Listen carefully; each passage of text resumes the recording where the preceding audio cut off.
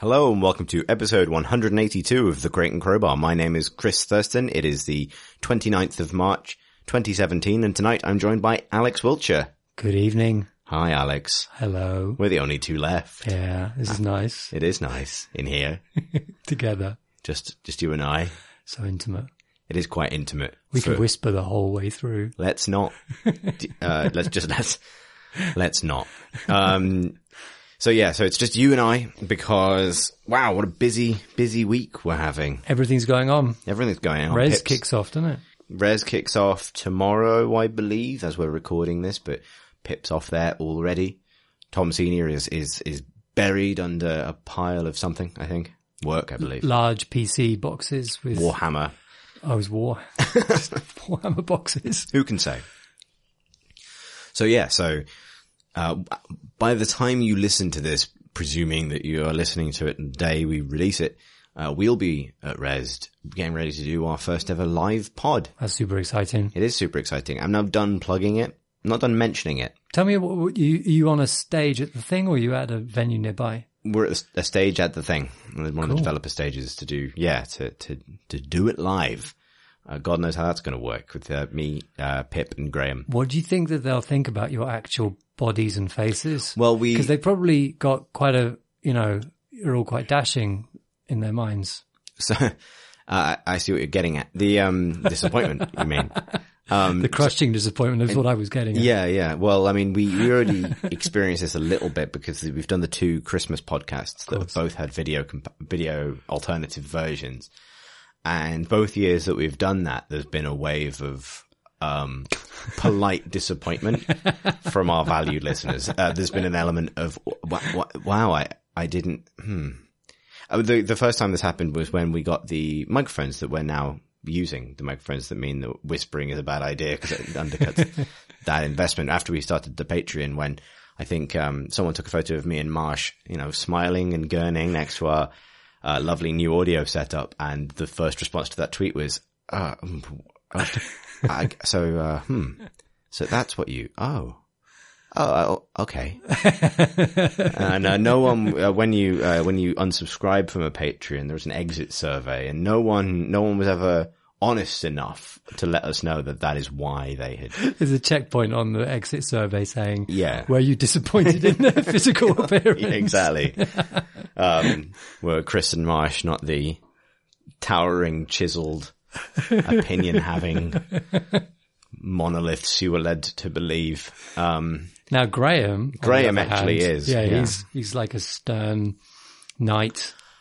I would say that, Graham, Pip and Tom Francis are probably the least disappointing members of the Crate and Crowbar to behold, leaving, Marsh, Tom Senior, yourself and myself as, I'm the most disappointing. No, you're not, Alex. Aging man. That happens to everybody. As the people best served by this medium, shall we say. But thank you for joining me as we that's been nice. Another pod done. Also, this week has also been busy because we got the new episode of the Miniatures podcast that Tom Senior and I do that went up this week, and also as a surprise bonus, Tom Francis mailed in a hour-long podcast on Horizon Zero Dawn, which went up today. So there's loads of pod for your pod time. Enormous amount of pod time. Just a huge amount of pod. We're also getting Tom Francis back very soon. Yeah, it must be very soon. Within a week or so, I think. So I don't know if it'll be in time for next episode, but maybe the one after that. So we'll see. If you're a Tom F fan, a Tom Francis, you might say. And you get a double hit as well because of this week. Yeah, he's been, he likes Horizon. He does. He does like it a lot. Horizon. Yeah. And it's also nice to set a precedent for doing a little bit of coverage of console games. Yeah. Just on the side. Just cheekily out there on the side. Maybe one day you and I would have a chance to talk about Zelda. Oh, we should. What a game that is. It's lovely. It's lovely. It is lovely. Speaking of console games. Speaking of console games, that's actually a really good segue. Did you like it? Yeah, good job, Alex. I came up with it about 30 seconds ago. That's and I how thought, got to wait for the right second. That's how segues always work. So this week, and I guess this will serve as this week's news, they released the first teaser trailer for Destiny 2. Ooh. Ooh. Now, you and I played a lot of Destiny, Alex. We played a lot of Destiny together. We did. It was a fine old time. It's a lovely time. And it was a time that we have skirted around talking and failed to skirt around talking about on the pod. Because it's not a PC game, because that was our PS4 oasis away from the day job on PC. But, there's every rumor points towards Destiny 2 coming to PC, and they have done for a while, like Bungie hiring PC people, and not only that, but the stuff that's sort of implied and revealed by the latest trailer seems to heavily match rumors that were coming out on places like NeoGAF for the last couple of months. And those rumors all also included, and it will be on the next gen consoles and PC. Which makes total sense. Like in many ways, it's kind of crazy that the first Destiny didn't come out on PC, given that they were free of console kind of shackles and under an Activision, which presumably would love to have had it on another platform. Yeah, indeed. I think it's strange, but like I love that game for reasons that are totally platform agnostic. Yeah. Like it's an extremely good shooter. It's a absorbing, well realized sci-fi setting. With some brilliant writing hidden away among some bad, but that improved a lot over the course of its first year and its expansion and that kind of thing. Just incidentally, the classic. Did you hear that the classic, the wizard is on? That wizard came from the moon. It's back in. They reinsert it into. They've done an update today, which has reinstated the line, just as like a parting gift. What a journey that game has been on. Because that was the thing, right? When they launched the game, it was about Peter Dinklage earnestly telling you total nonsense. And that was what I liked about it. I loved it. I was into that. That was a sort of part of the charm, the kind of like the earnest delight it took in total ridiculousness. Yeah, it was it's a 70s paperback where everyone takes everything very seriously. So Peter Dinklage will deadpan tell you that wizard came from the moon. And this is earth-shattering information. And then a year in, they swapped out Peter Dinklage for Nolan North, playing your robot pal. And the tone of the game lifted a lot. It became a lot more banter-heavy and a lot sillier and a lot better, snappier and better performed and more entertaining moment to moment. And not a lot was lost because a lot of the best kind of like hard sci-fi stuff came in at the same time. Yeah. But it did feel like they treated that initial earnest silliness almost like as a mistake to learn from. Yeah. So it makes me happy that now that Destiny 1 is entering its twilight, they've recommitted to the true soul of that game, which is the line, that wizard came from the moon. And nicely enough, it's like, it's Nolan North doing the line. I understand. So, does he try and channel? I don't know. I haven't heard it. I should have watched the video a bit, but I didn't have time. Yeah, no, we'll link in the show notes maybe too. I mean, I imagine someone by now has done a side by side comparison of those readings of this. In my eyes, defining. The defining moment of probably the last 5 years in all video games. Yeah, indeed. I mean, scrambling for good sci-fi in games after the culmination of the original Mass Effect trilogy, and you just got to find it where you get it. And sometimes that means a wizard that comes from the moon.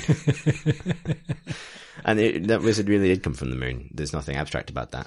What I really loved about it is that, like, once you've played the game for 100 hours, like, it does actually make total no, the ridiculousness is completely gone. Like, you've retained the charm in that line, but that is ridiculous because there are wizards and you know about the wizards and you've been shooting wizards for the past 100 hours. And it is significant to the future of the last city that particular wizard was not from one of the hive cabals on Earth, but was in fact from a moon cabal, because that indicates the greater involvement of the moon hive in Russia. Yeah. Which is pretty substantial information. I mean, it changed everything. It did. You know what I mean?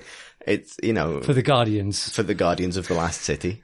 Beings infused with light accompanied by small robots. Exactly. Gaming is reaching around for its Pinter. And there you have it. Nonetheless though, I am really excited about Destiny 2. And actually the thing that stands out a lot about the teaser trailer that went up this week is it is full in banter clock. Like, so the character that you see in that video is Cade 6. Cade 6. Cade 6, who's a hunter, which means that he's a gunslinging, cape wearing, hiding in a clump of grass, singing banter king, banter slinger. He's got a little robot-y mouth, because he's a robot, and he got a hood. So he's got like a little bit of a thief, a kind of banter thief. Yeah. And played by Nathan Fillion. Yeah. Since the launch of the original game, started off as a sort of player mentor with a few lines and was popular enough that he's now become a kind of poster character for the game. Yeah, because like halfway through the kind of Destiny 1's kind of sets of content releases, expansions, they pumped up the presence of characters that you encounter in the hub areas. So Cade 6 being one of them, especially if you're a hunter character. Yeah, and he's a sort of a fan beloved character now. And I mean, there's a moment of pure fan service in that trailer where it's revealed that he's talking to the sweeper robot from the tower, which is Destiny's sort of social hub area, where it has one robot who's just been sweeping the same corner of the tower now for 3 years. Who, like NPCs and MMOs often do, even though he has no lines, has become a kind of fan favorite, feature. So it feels like they're leaning really hard into the way Destiny was actually received rather than the tone it initially established itself, which is actually a really interesting decision because the monologue that Cade 6 delivers in that trailer sounds like a Destiny player talking about playing Destiny. Yeah. That's how I would describe it. Yeah, rather compared to the tone with which they initially aspired for Destiny to be received, if that makes sense. Yeah. That initial mood was all about, it's pretty heavy. It was all about Bill Nighy very seriously telling you, the light of the traveler has faded, but you have not. Over and over again. Lots of mystery. And then this is kind of putting forward the perma war, like where going into battle is fun. Yeah. And kind of like run of the mill and, something you do every day. And that's really nice. Yeah. And like, it's something they started to get towards a lot more with the fiction as Destiny 1 wore on, where I think they started to make because I really like Destiny's fiction. I think one of the reasons for that is they started to make quite good use of the fact that the plot point that Guardians, who are the player characters, can't die. So while a certain generation of people in that world take combat very seriously, they also acknowledge that there's a whole generation of kind of mute sociopaths that definitely don't. Who are constantly dying just to see what happens and kind of will go into impossible situations dancing. There's actually an explicit reference to that, which is a reference to the sheer number of dance emotes in Destiny at this point. But yeah, I'm really excited. I'm excited about having it back, partly because I don't think I've ever played a more gratifying co-op game. Yeah. Really. Like cracking those raids. Because you were there for the first Vault of Glass we did, right? Yeah. Oh no, I was, I joined the gang with, the Crota's End. Crota's End. Mm. Yeah, which was also great. Yeah. Always an adventure. I have to admit though, I think there's a part of me that would prefer to play it on console again. Is that because it's an island away from, it's like a holiday? There was an element to which Destiny was like an island of sort of total hot take free sanity away from, I know it wasn't that for people who worked on multi-platform mags and websites. For me, it was like this place I could go, which was just like the joy of playing a game. And you didn't with my have friends. to have an opinion. You didn't, yeah. I mean, I ended up writing about the game anyway because inevitably you do, but like, yeah, it was free of that. Also, I think Bungie are unproven at making mouse and keyboard shooters, but are the masters. Really interesting, yeah. Like, are the absolute masters when it comes to designing a shooter for a pad. And I think, I think they're almost deliberately subtly different experiences. Like, the way you need to design a game to make it feel amazing with a control pad, which I think it absolutely can, is different to how you design a kind of perfect Twitch mouse and keyboard shooter. And I think those things are hard to reconcile. And I want them to make the best pad shooter they can because they nailed it with Destiny. And I think it would be a shame if they loosened things up too much to make mouse and keyboard play a priority. Yeah. I mean, if I've watched quite a few things, by Destiny's kind of designers about how much, effort they put into every element of the animation of guns as you're kind of shooting and moving through space, and like even down to the position of the reticle on the screen, that it's like not in the dead center. It's just below the center, which does all sorts of things like, it gives you greater sense of awareness above, and, the fact that the FOV is weird. They mess around, they add kind of width to your FOV. I kind of struggle to explain it. I only half understand it, but it's all this sort of experiential stuff that works for a pad. Yeah. Not necessarily for a mouse and keyboard. There are innumerable games which support mouse and keyboard and pad, and they feel great, but don't know. Yeah, don't know. I think that's the thing is what they are so good at is honing every single aspect of that shooting guns at people experience to the point where every part of it feels brilliant. But yeah, you would probably struggle to identify each of the things that makes it good, because it is things like very subtle FOV tweaks in certain scenarios, or like you say, moving the cursor slightly. Like, I found myself, like, my memories of Destiny are never of wrestling with the interface or the controls. It's always of just sort of syncing perfectly into the zone with the game. And the characters are hypermobile, but that works. And I think because so much of playing a shooter on the PC is often about tweaking settings and coming up with your own setup, which works perfectly for some games, it almost feels like the antithesis of how Bungie designs shooters to some extent. Yeah, you get your sensitivity slider and that's it. Yeah, like the video where someone tells you how to adjust the FOV, I almost don't want you to be able to do that. Yeah. Like, I feel like my ideal FOV setting for a Bungie game is just, please let Bungie do this right, and I trust them. But that's not, when you go back to Destiny after, playing another game, especially on PC, you feel the view is really kind of sort of, you're missing, lots of peripheral vision, even though you're, which feels absolutely fine, a minute later or 30 seconds later. But I can see that they will know that if they do apply console aesthetics to a PC game, that will be the leading issue with it, with most players. Yeah, I totally get that. I think the other thing that concerns me is hacking. Destiny is a lot like The Division, which did come out on PC. It came out earlier. Destiny those two games are interesting because the complaints that the player base had about them after a certain amount of time are very similar, to do with endgame content and loot balance and things like that, and the systems that didn't quite gel together. And I haven't played The Division since it launched, but by all accounts, it's had its own journey, similar to how Destiny had a journey. The one major problem that The Division had that Destiny didn't was hacking on PC. And it's because Destiny didn't come out on PC. And that stuff is harder to achieve on console. And what I'm not saying is the games shouldn't come out on PC because of the danger of hacking. However, Bungie almost certainly can come up with a system that works just as well mouse and keyboard as it does with the pad. I don't know, as a company that's not done very much PC development since the first Halo, really, I guess. I don't know how much experience they have of running a live game where hacking is a danger, and I'd want them to take that very, very seriously. I mean, they'll have Activision, Call of Duty kind of PC, experience, available, I guess. I suppose so, but it would be a reason. Given that I own a PlayStation, it would be enough to. I'll probably go on my friends go ultimately, but it would be enough for me to. Yeah, stick I think it's to a that really platform.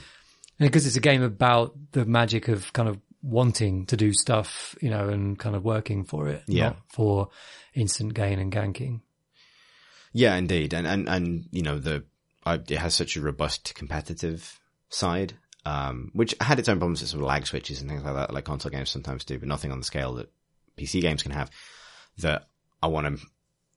Maintaining the integrity of that experience would be super important to me. That said, if they do a system where your account progress, because the game as it currently exists has like extensive apps and websites and things that all plug into the game's API. So the infrastructure is clearly there to allow you to have one account and plug into that account on any platform you want, which I think would probably be the best fit for the game. Yeah. Like maybe you end up on different servers, but one account, something like that. If they do that, I'll probably never play anything else. That's me lost. Is there anything about Destiny you'd like them to change, given our experience, like regardless of PC-ness, just moving into a sequel? It would be to give it the scale that it spends a lot of kind of time trying to convince you of. You know, like Destiny is a set of levels and some hubs. Yeah. And the hubs, there's only one hub that really means anything. Some of the hubs it makes you go over because you got to speak to a character that is in that hub. Yeah. The Reef has lovely music. The Reef is beautiful. I love it there, but there's no reason to go there, you know, because the tower is where more characters are and it's where you kind of go by default. Yeah. But yeah, building out that sense of scale, you know, while retaining the focus, like, because I think that my personal journey through that game was one where I was sold on the sense of scale that those kind of magic filled kind of like, you know, whispering Bill Nighy kind of, you know, your light, your guardian, stuff, that they would try to hint at a vast universe that you were freely wandering, you know, or whatever. And actually it was just 7 levels. And one of them was a hub, which you couldn't really do very much in. I would like to be in that. I spent a lot of time playing Destiny in the collection. Oh, I can't remember what it's called now. I haven't actually played for about 6 months or a year. Yeah, I took a break after. What is the one where the levels where you just go around just picking up little mini missions and collecting the stuff? Patrol zones. And I spent a lot of time just wandering around them, just enjoying the sense of movement, the controls, the headshotting stuff, you know, that was way below your level. So it's nice and easy and it's just enjoying that feel, but also being in the place. And I want just more of that, being in a place and feeling that it stretches out. Yeah, there was definitely, when I first went through Destiny, I found myself almost like mentally rationing out the locations to get a sense of how limited it was going to be. Yeah, that sense of discovery is important. That said, there was a nice, I still loved returning to that game partly because after a while you just have the sense of mastery of over those environments. Yeah. And you can just sort of immediately get to where you need to be and complete the objective you want to complete. And then when they did expand it to include substantial new zones, first the Dreadnought and then the other half of Earth, that stuff felt like, oh wow, look at this. And eventually you get a sense of the scope of it. But it had that, you know, World of Warcraft has done this for years of having that moment where you get so used to a place, but that when it gets bigger, it's the most amazing feeling of like, whoa, we've never been here before with your friends. Yeah. And Destiny's been very good at that as well. So I'm happy for them I would like them to maintain the crafted sense of those environments. Like I wouldn't want them to go towards expansiveness. Yeah, it's not making an open world. It definitely isn't, you know, giving people just an open map. That's not necessarily what I want. It's probably about, so there are these places on the moon. I remember when where the wizards come from. Where the wizard's house. Yeah. They did during the beta, it was the moon level, that you went to, and it was basically a patrol mission, I seem to remember. Yeah. And, Tim Edwards and I, went out onto it and, we got into an area that I don't think we were meant to, and we just ended up wandering right down into the depths of the hive, on the moon. And we got trapped down there. Like, we had these kind of markers telling us where we should be, and like a door had closed and it wouldn't open again, and we were completely lost. And it was the most exciting thing in the world. We felt that we were kind of exploring places where you shouldn't be. And like for me, these kind of warrens that were extending underneath the moon, became like, you know, they were full of doors that may or may not open. Yeah. Or open on certain missions and not others. Yeah. And that was that sense, like in effect, you know, in practical terms, what that meant was that some of the doors opened when you went to a certain mission, which meant loading up a certain mission from the most mission selector map. What I'd like is a more ambient sense of the missions for you to be doing stuff like with something that the Dreadnought was doing, which was this ship just by Saturn or something like that you went out to. It's a hive ship. And in this place, if you perform certain actions, all of which initially when the expansion came out were total mysteries, and people figured out that you could do certain things and that would open the doors and access areas. And then, I want this sense of kind of discovery, constant ambient discovery as things were added to the game, and places get expanded. And I think lovely. I'd love them to incorporate missions more seamlessly, because I remember the first time because I didn't realize that Destiny allows you to load into its zones either in a mission, which might be single player, or in multiplayer. Yeah. But even when you're in what is functionally a single player instance, you will go through areas of the map that are always multiplayer or always shared, and it has this sort of seamless transition as you move in and out of areas that other players can be in. And I was very lucky very early in my time at the game to encounter a public event during what I thought was a single player mission, because I passed through a little area of the open world that happened to have a satellite drop out of space at that exact moment, which creates this kind of wave survival mini mission within a single player mission. And I was there like, oh, okay, maybe this is something that just triggers in this mission, or it triggers sometimes in this mission. And I went over to start defending this satellite crater, and suddenly another player's there and they're helping me, and then another player's there, and then they wave and bugger off, and I go back to single player, which is such a beautiful trick,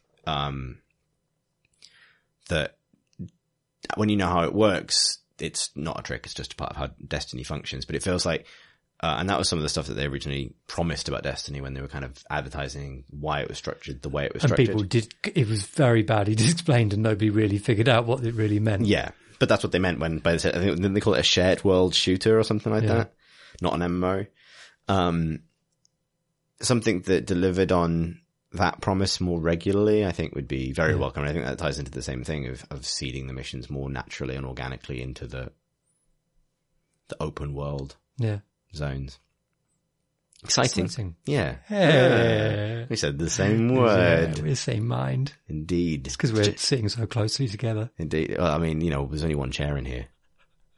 It's a really small chair. It is. Practically a stool. So, before I ask you what you've been playing, Alex, I did want to make a quick announcement on behalf of the Crate and Crowbar community. Because the Crate and Crowbar, Discord community and our Steam community, or, I guess, both, who knows? I should know, but I don't, are running a community series of 1v1 tournaments very, very soon. So I said I'd give them a shout out, and I'm going to do it now before I forget.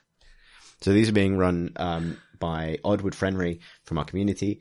They are 1v1 tournaments in Dota 2, For Honor, Jedi Knight 2, and Rocket League, which is a fine selection of games. Jedi Knight 2, that's good. Yeah, man. It's been resurrected since the PC Gamer event, wasn't it? Yeah, well, I mean, that,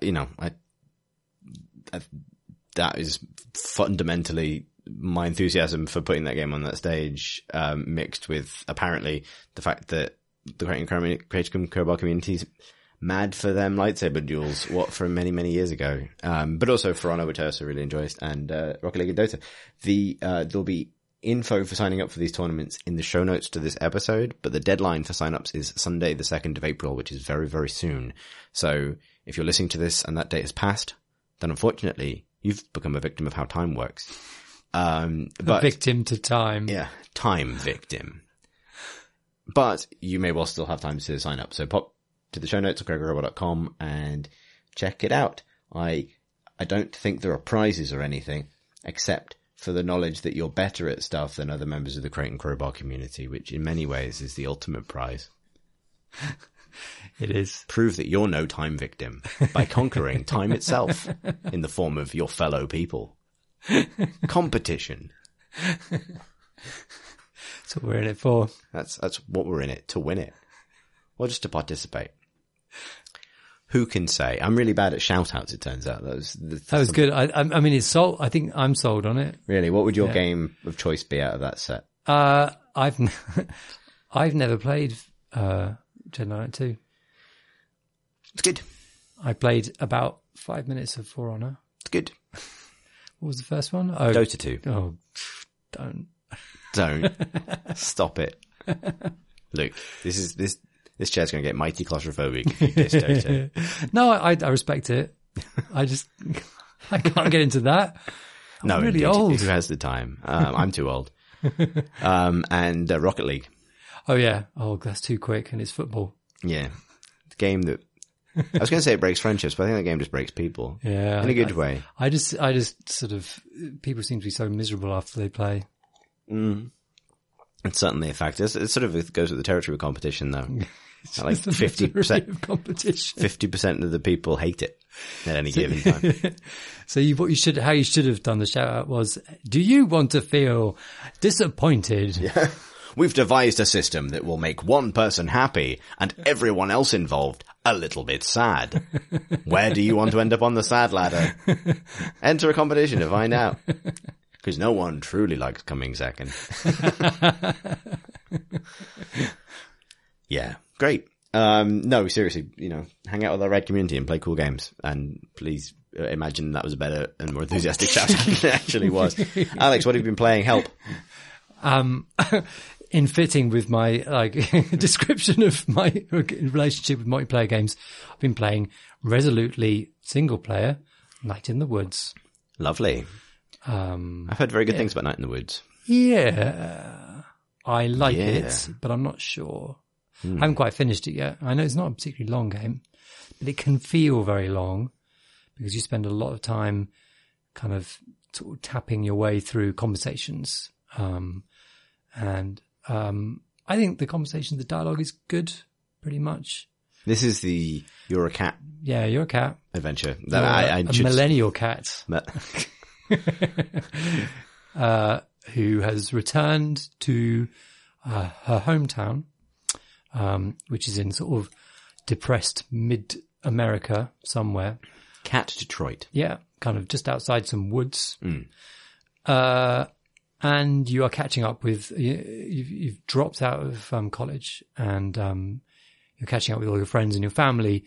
And through this process, you'll learn, well, as a player, you'll learn why your character has dropped out and about various things in her past. And also there's some kind of mystery going on in the town, none of which I'll talk about because spoils. But it's a weird game. I have been enjoying it despite itself a lot of time. But what I really, really do like very much about it is its setting, which is this kind of Rust Belt town. It's like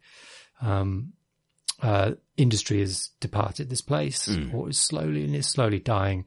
You spend a lot of time in the game wandering around the town. It's like a platformer when you're not chatting to people, which is a funny decision. I think that it's mostly there to kind of give you something to do, rather than, simply kind of going from conversation to conversation.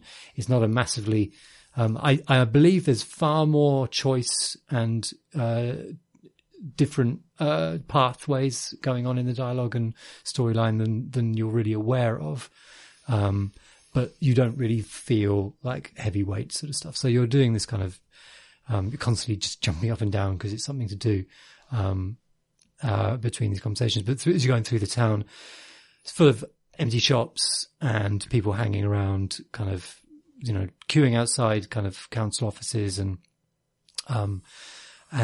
talking to your friends who are all pretty sad about their kind of lot in life. One of your friends who is kind of the most sort of, kind of promising of them, the most kind of academically kind of successful, she is now running a hardware shop and she's really bored and overworked and depressed. And your best friend is he's just sort of noodling through life, kind of running a band, but kind of not really going anywhere. And he works in a kind of a 7-Eleven kind of convenience store.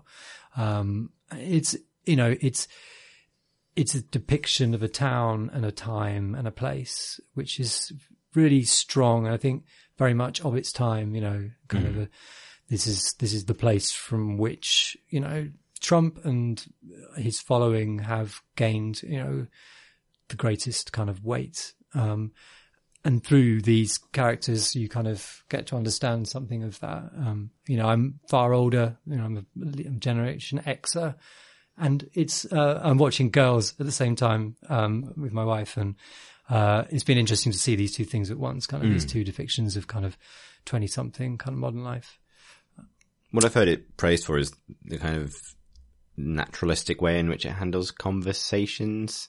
Is that not quite as right? It's not quite as naturalistic as something like Oxenfree, where you can't ever kind of interject, but you do. It's written in a simple and a very sensitive way, so the choices in dialogue that you get are speak for the character, but also give you the ability to, both empathize with them and feel you can put a bit of yourself into it. You can be a dick or you can be nice, but they're all very much in the character.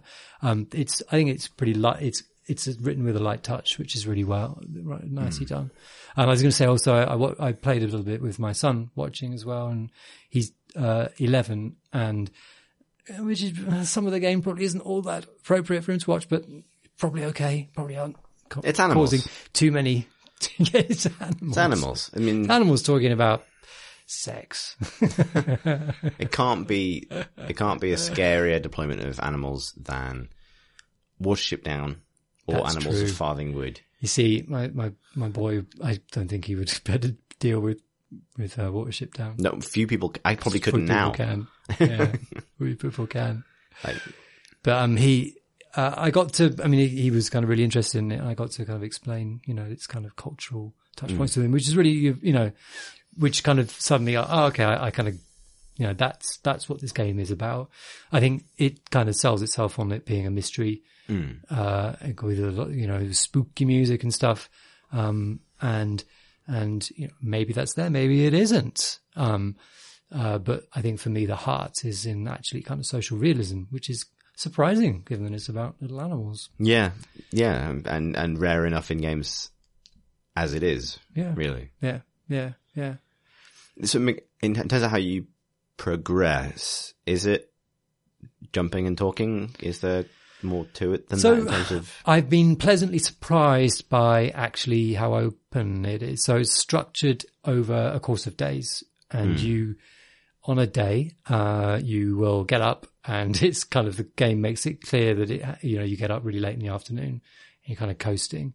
Some really interesting stuff with your parents, dramatic stuff with your parents about being their kid, and various things have happened in the past, which means having conversations with them, bookending the day. You speak to your mum in the morning, and you often speak to your dad at the end of the day. They bookend it, and in the middle, you'll go into the town, and I should actually explain that in your room there's a computer, and you can go on the computer, and there's a little chat kind of room on there, and you can talk to your friends, and they'll say, "Oh, I'm just in the hardware shop. Come and see me." So you can go and see these friends, and they'll say, "Oh, do you want to hang out today?" And you'll usually have a choice of one or the other to choose from, and depending on who you spend the most time with, and because it's structured over days, and certain things happen on certain days in this progression, you will get closer to one character more than another. Which means actually very naturalistic you're choosing. It's very similar. I don't know if you've played or whether anybody listening has played the Persona series. I haven't, but I understand Persona 5 just came out, right? Yeah. Getting very good reviews. It's a little bit like that if you've played it, where the game part of it, a lot of the game comes in making choices over where you invest your time. Right. And that's why I'm here. Because once you go out on your jaunt with your friend, then you get a story sort of playing out for that time. Then you go home at the end of the day and you go to sleep. Bit like real life. And then you have a dream. And then you get these weird platform challenges in these dreams where you're like finding people playing instruments, jazz instruments and stuff in a dreamscape, just like real life. There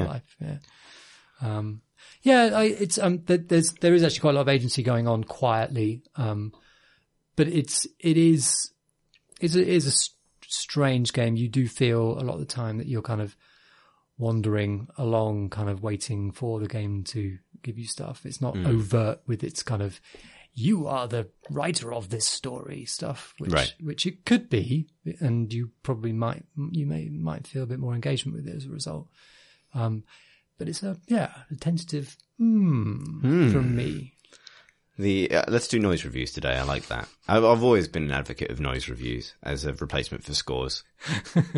I think I'm definitely up for that. I wanted to make a magazine that had one of those little sound chips from a birthday card in it. So when you open the final page of a review, it would go, What I'd like is so you keep your stack of magazines for, a decade or two, and you go through them, and they've gone all, and then all the batteries have gone. It's sort of,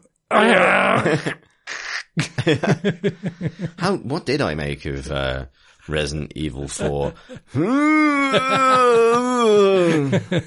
I was right. Things that have aged better or worse, yeah. I don't know why I picked Resident Evil 4 there. It's a fabulous game. Still a fabulous game. That would be an enduring wait. Wow. Wow.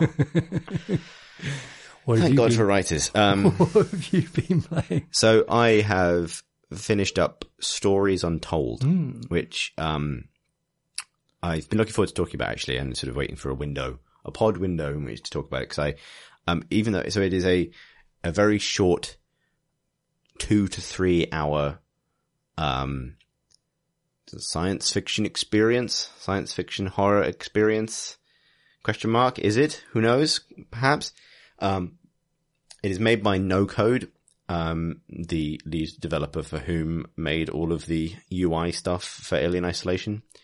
So it has a very 80s aesthetic, and it, on the surface it has a very 80s aesthetic, and it is all about, in the first person, interacting with, very chunky analog feeling machines, through a series of seemingly unrelated at first scenarios. So the game has 4 episodes, each of which lasts between half an hour and about half an hour, to be honest, each.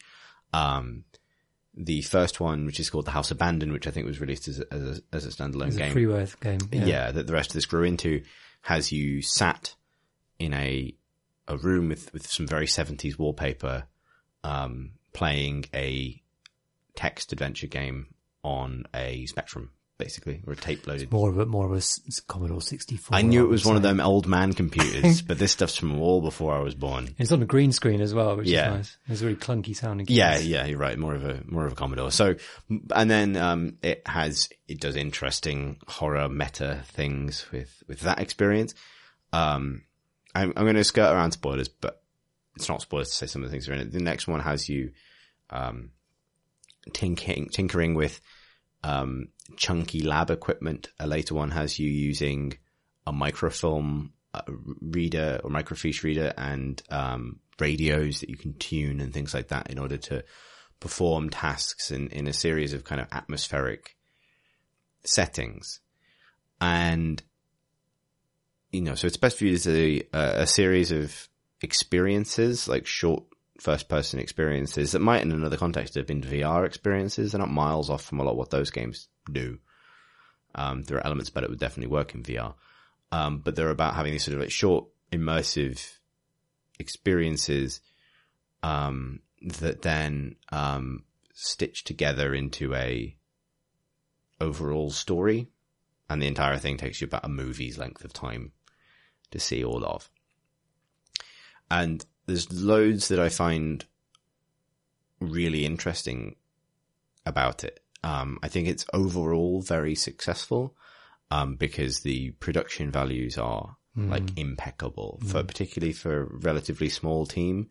They're very carefully kind of focused. They've put everything into a small number of things. Every pixel in that game matters, and it looks gorgeous. It really carries that Alien Isolation kind of attention to detail. It makes sense. It's the same person. For the most part, at least. There is every device that needs to look and feel good looks and feels great. It is the sort of the kind of creative end point of the idea that was established the moment Doom 3 let you type into the computer terminals or use a mouse on the computer terminals using your actual mouse while also being a character in a first person shooter. It's that notion of having these tactile, believable interfaces that are more than just pressing use on a computer screen in a game.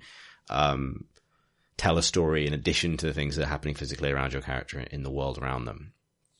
And from a storytelling point of view, one thing I do really like about that is it's very effective as a piece of suggestive horror, which is primarily what it is. And that, I think, makes it almost a more effective vector for certain types of science fiction, particularly the stuff that follows after Lovecraft, than a lot of games, because a lot of sort of, cosmic horror or kind of sort of high concept sci-fi horror is all about threats that are kind of intuited rather than literally seen. Given that it comes after Alien Isolation, which is a game about literally being hunted by a scary Geiger-esque phallic monstrosity, this is more about the threats you're intuiting from the things you're reading, which is sort of the ultimate version of Lovecraft. Like, people, I think, always forget that basically the narrators in every Lovecraft story, in the most famous stories, very rarely see the monsters themselves. They always read an account of someone else seeing the monster and then intuit something about how that affects their own life or present situation. And then they realize, oh, I'm fucked. Yeah. That's basically the end of every Lovecraft story. It has an element of that I think really, really works. And there's, and so for that reason, and the fact that it's like a $5 or something, I sort of thoroughly recommend it. The stuff that I have, I don't think it's perfect, however, and I think it has, and there are things that I can't say without spoiling, but there's something about, well, so there's a few things. One is that I don't think it sticks its landing. I think it underperforms in its final act. I don't want to say too much, basically, but I feel like it doesn't resolve in a way that I was particularly happy with as someone who was sort of getting invested in it. And that's even though you're not investing a huge amount of time, there's an element of okay. The other is that the production values aren't super consistent. And I think, so one of the things that, specifically in the fact that I know that some of the developers did some of the voice acting, and even though it's never bad at all, I don't think it's all of a consistent standard. And when a game is that much about details and believing everything, or if not believing everything, then, feeling the kind of reality of everything that you're seeing in this narrow slice of world that you're put in front of, when the voice acting doesn't come off quite right, isn't quite convincing, I think it does hurt the experience. And that might just be the product of being a small team project, but it feels like the performance aspect of it isn't quite up to the same standard as the visual aspect of it. Which is simply, I think, a problem that is fixed by investing more resources in voice acting, basically. Like, it's a super simple thing. The other thing I thought was really interesting about it is when it was sort of announced and released very quickly. And when it was announced and released, there was a huge amount of emphasis put on its similarities with Stranger Things, which is a Netflix 80s which it sci-fi. plays to quite a lot, because there's a lot of logoing. Hugely plays to it. So it has every episode begins with a sort of TV style intro sequence with credits and music. And the music is that kind of synthy 80s, somewhere between Twin Peaks and any sort of synthy 80s music soundtrack. I think it's lovely music, particularly if you like Antonio Badalamenti or like, any of that kind of atmospheric, abstract sci-fi kind of shtick. And then it has the Stories Untold logo kind of float in a way that is eerily similar in font and presentation to the Stranger Things logo. It really plays up to it a lot in a way that I found quite distracting, because it is fundamentally unlike Stranger Things. Yeah, and it's I don't know what it doesn't need to grab onto those coattails. And it feels a little bit strange, because it feels like I don't know where that decision came from, whether that's it's published by Devolver Digital, who they're usually pretty canny. They're very, very canny. And it feels like someone got a slightly wrong idea about what this was. Yeah. Cause, as a piece of sci-fi, as a piece of, science fiction, it's a lot like sort of things like Day of the Triffids, like kind of sort of, grounded, believable British sci-fi, where everyone is a kind of weary sounding middle-aged man, you know, like, Quatermass Experiment and that kind of thing, where it's all about like blokes going, oh, I don't know how I feel about this. Oh, get away from the door. Marjorie, don't look out the window. Marjorie. Oh, as it's also known, everyone's gone to the rapture. It's very much in that genre of, I've actually not 80s at all, but 70s, 60s and 70s. Yeah, that's really where it's looking. I mean, it's set in the 80s probably, but yeah, it's looking. Yeah. But it feels much more, there's very little that it does that wouldn't be more comfortable in the 60s and 70s. Maybe this sounds like splitting a hair, but there is actually, given that you're only in that world for 2 hours, I think it's weird. It feels like someone's bolted on the wrong title sequence to a different TV show. I find it very distracting as well. And it feels like it doesn't have, like suddenly you go into it thinking, oh, you don't have as much confidence in this as it feels like you should have. Yeah, I think that's the thing. It almost feels like the marketing has invaded the game a little bit because, you know, Stranger Things riffed on, Stephen King and E.T. and it's just a total kind of.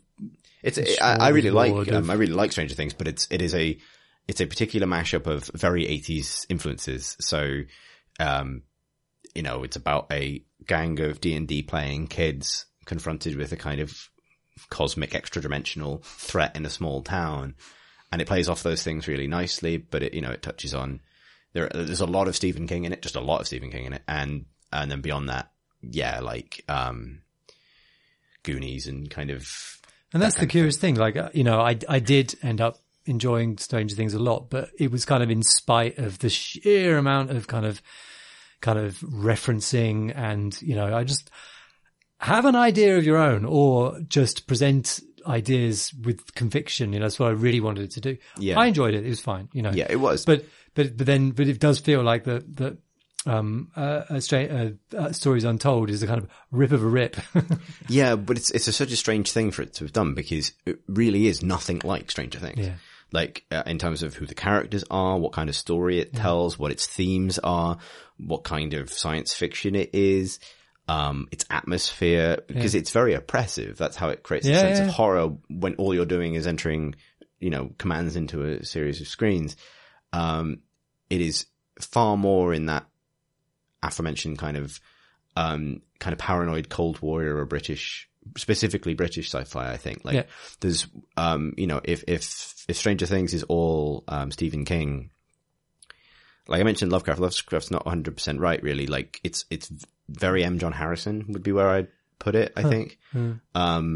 Like, which is, I mean, you know, all about these sort of, moments of like, sort of terrible, transcendental strangeness occurring in often mundane British environments.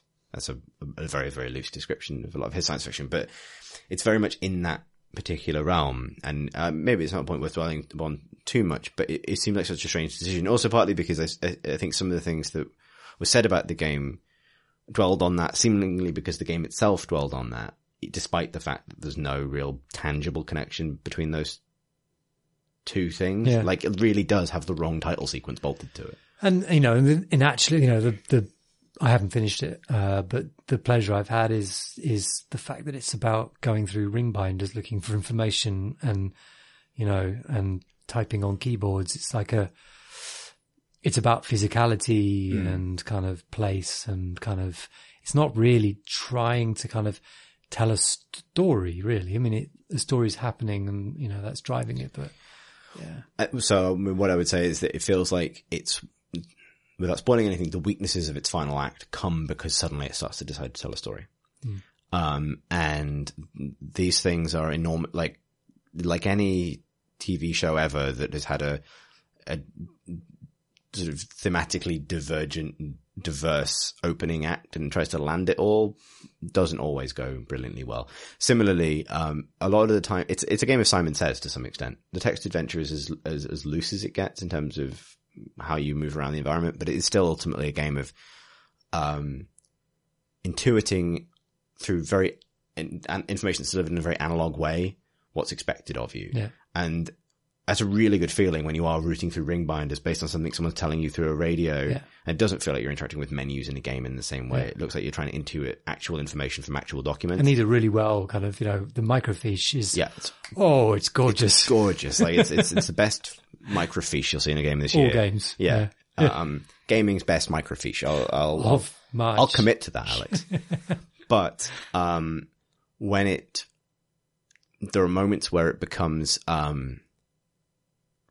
a bit fiddly with what it wants you to do. And so the text adventure, I got stuck a few times because I'm used to, curiously, and I guess it looks like a decision because presumably it's a lot of its audience or the audience they wanted probably haven't played that many text adventures, but like the text adventure does not support text adventure language. No. So you're typing in, I typed in so much stuff and it didn't work. It has some flexibility, but ultimately there's a thing it wants you to do and or then wants there's you like to say. a command. It's like, oh God. And when that, like, so I had, maybe the reasons I've ended up a little bit cooler on it than I would have been is because towards the end, not only was some of the things that I needed to do thwarted by either being having unclear parameters or even just unclear hitboxes for the things I was trying to do, that I was doing the right thing but from the wrong angle, that kind of thing, which is always just a bit a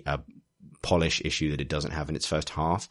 There were also it bugged out for me fully once, and I had to Google something because it just wouldn't work, and someone said they'd encountered the same problem, had to restart. So I had to restart the fourth part, basically. Yeah, because you can't save mid. Yeah, so I had to play up to the point where I'd gotten to, so it spoils it a little bit. In these chapters. And then immediately after I got through that, if I thought it had bugged again, but it hadn't, I'd just done something slightly wrong. But I ended up having to do, consult.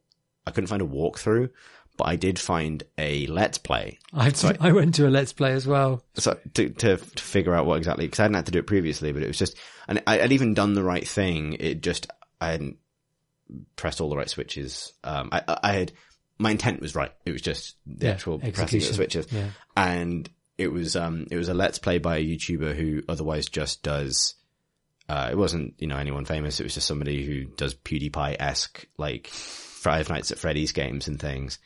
And watching a shouty man, a 20-something shouty man having a shouty time about, this quiet, slow burn, meditative, slow burn British science fiction, was actually the closest to a true moment of existential horror that Stories Untold was capable of delivering me. Having some guy go, "What? A drill?" Whereas, yeah, it was awful. But so it's strangely fitting because for a game that's all about consulting things kind of in and out of the game. Yeah, true. So those things I think soured it a little bit, and that's just, if it was, I think I would be maybe kinder on its ending if it had been it hadn't also fallen on its ass, which is a thing. However, one thing that did occur to me as I got towards the end of it is I really like this format for delivering this kind of story. I have a problem with the fact that and what the territory it occupies is the same territory as Dear Esther and Everybody's Gone to the Rapture. And I'm going to sound like the world's biggest wanker.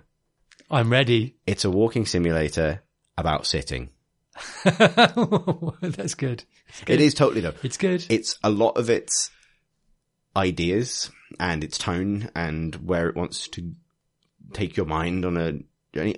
It's a lot of the same sort of motifs and kind of character things and the sort of personality things that powered those two games. I mean, Everyone's Gone to the Rapture is a much longer game and has a lot more in it, but it's in, they all occupy similar territory, I think, starting with Dear Esther, which created this genre of a thinky British man has a bit of a time.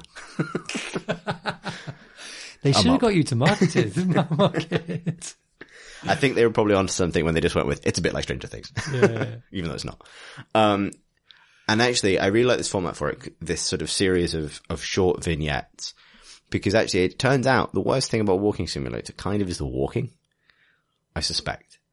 I understand attaching voiceover to movement as a form of storytelling. Like, I'm not going to be able to commit to this wholly because there's going to be, examples everywhere of where it does work. And there are things I really like about both the exploratory element of both Dear Esther and Everybody's Gone to the Rapture.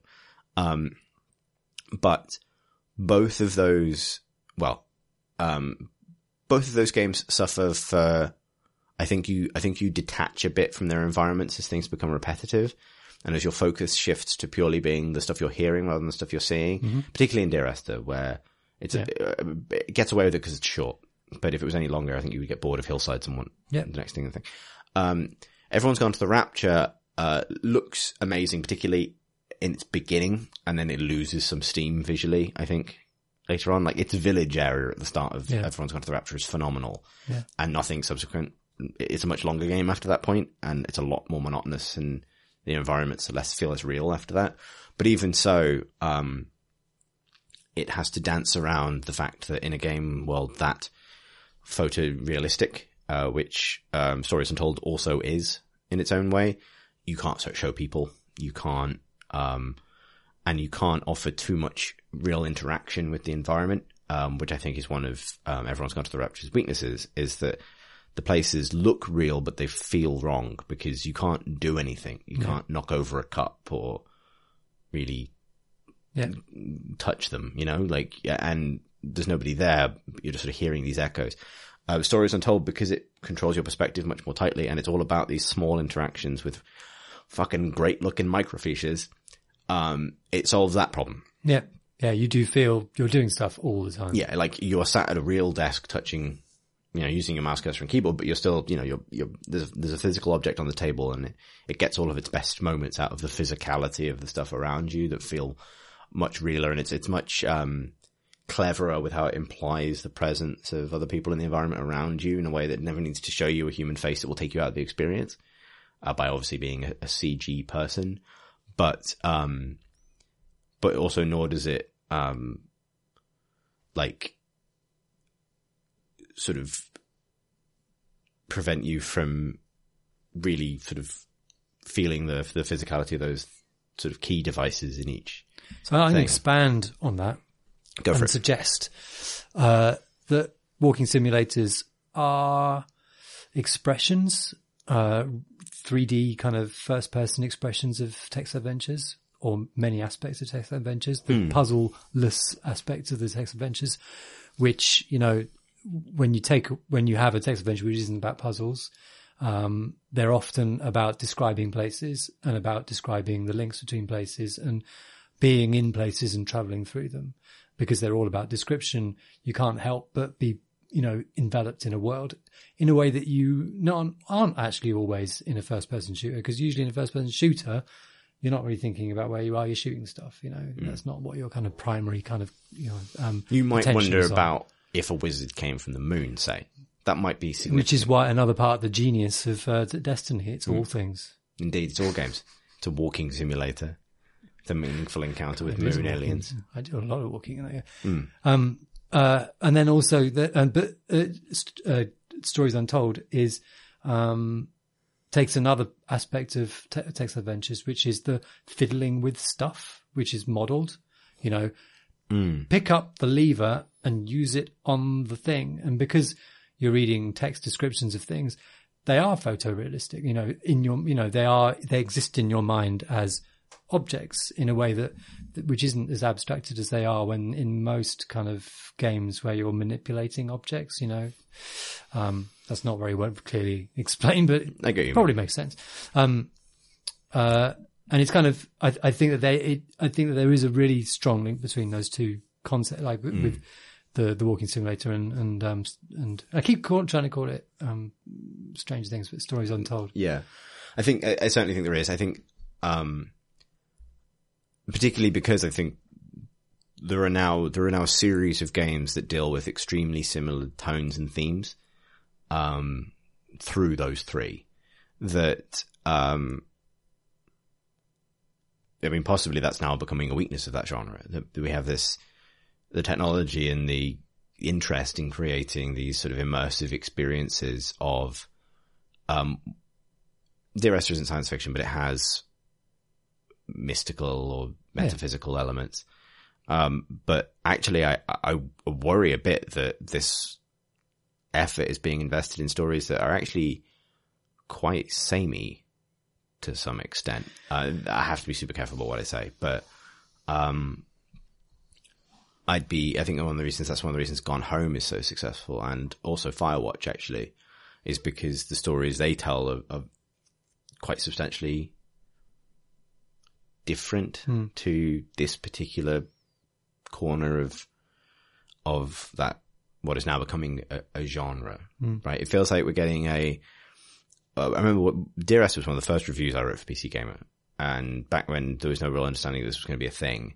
And the thing it really made me think of at the time was it felt like going to see like a one-man show at the Edinburgh Fringe, and nothing was perfect about it, but you were really struck by the format. Yeah. You know what I mean? Like, because it's a monologue ultimately, the Arrestor could be delivered in the spotlight on a stage and you get most of it. It's just that it's delivered to you through your headphones as you pretend to wander the Hebridean cliffside, right? And this is a total, I'm going to sound the world's biggest wanker again, but there was a thing where, doing the Edinburgh Fringe a couple of years in a row, certain tones would like take over for a while. So someone would do like brilliant Kafka.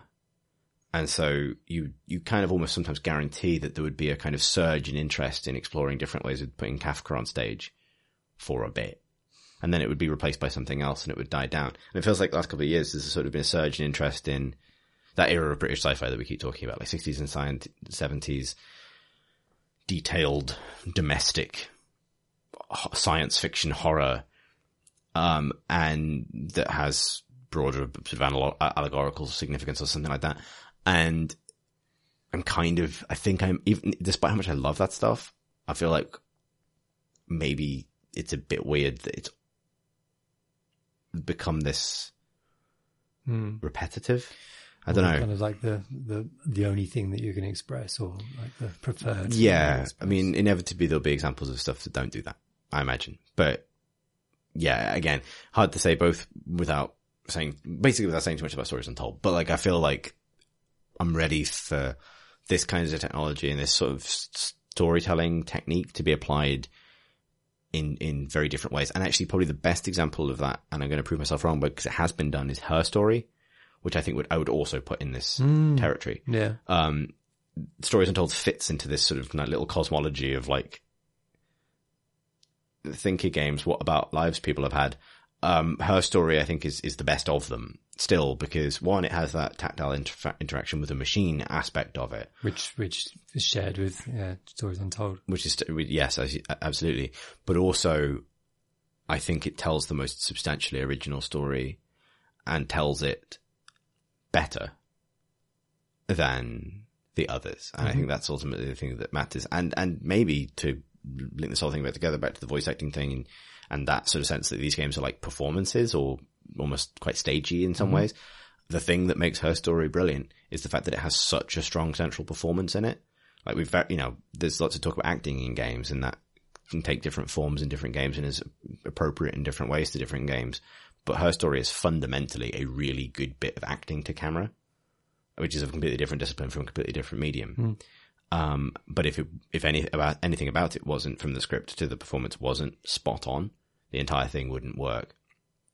And I think Stories Untold, good as it is, and as amazing as the technical execution of its environments and its 3D art and its interfaces are, doesn't quite stick either the script or the performance aspect, and I think that's a shame. But I mean, that is ultimately nitpicking in what's a kind of amazing experiment. Yeah, it feels a little, maybe a bit proof of concept. I think part of the reason why a lot of this stuff shares the same sort of stuff is that it's, people's first commercial stab at a game, and, you tend to make the game that kind of, you make the safe game, but you make, the one that you can finish, and also the one that's gonna, has a personal interest that, we're all, similar types of people. Absolutely. I think at the end of the day, it just doesn't quite cohere. The House Abandoned, which was, that original first free part of it, is brilliant. Some parts of the rest of it feel a bit too explicitly like an attempt to build that out into a longer experience. And then that Stranger Things thing, which has been so much freight put around the game, I think it's just a bad fit. and it creates a sense of a experience that doesn't quite know which way it wants to go, which I don't think is fair because it's still got such strong artistic direction in other regards. Exactly. But maybe the thing this genre is kind of learning is that you need to have a very clear vision in order for it all to click into place. And Her Story is probably the best example of a game like this that has such a clear sense of what totally single-minded. Yeah, and every single aspect of it fits and works. But I still, despite all of that, like, I wouldn't be this interested in it if it wasn't. What's the noise you'd make? God damn it. This is a hard one. You can do one for each of the episodes if you like. All right. Episode 1.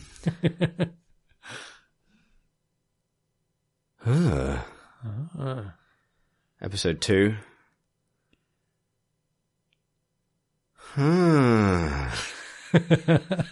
Episode 3. That's the I could hear the microfiche appreciation in that one. Yeah, there's a little tremor of microfiche appreciation, but a slight sense of where's this going? And then episode 4 is like,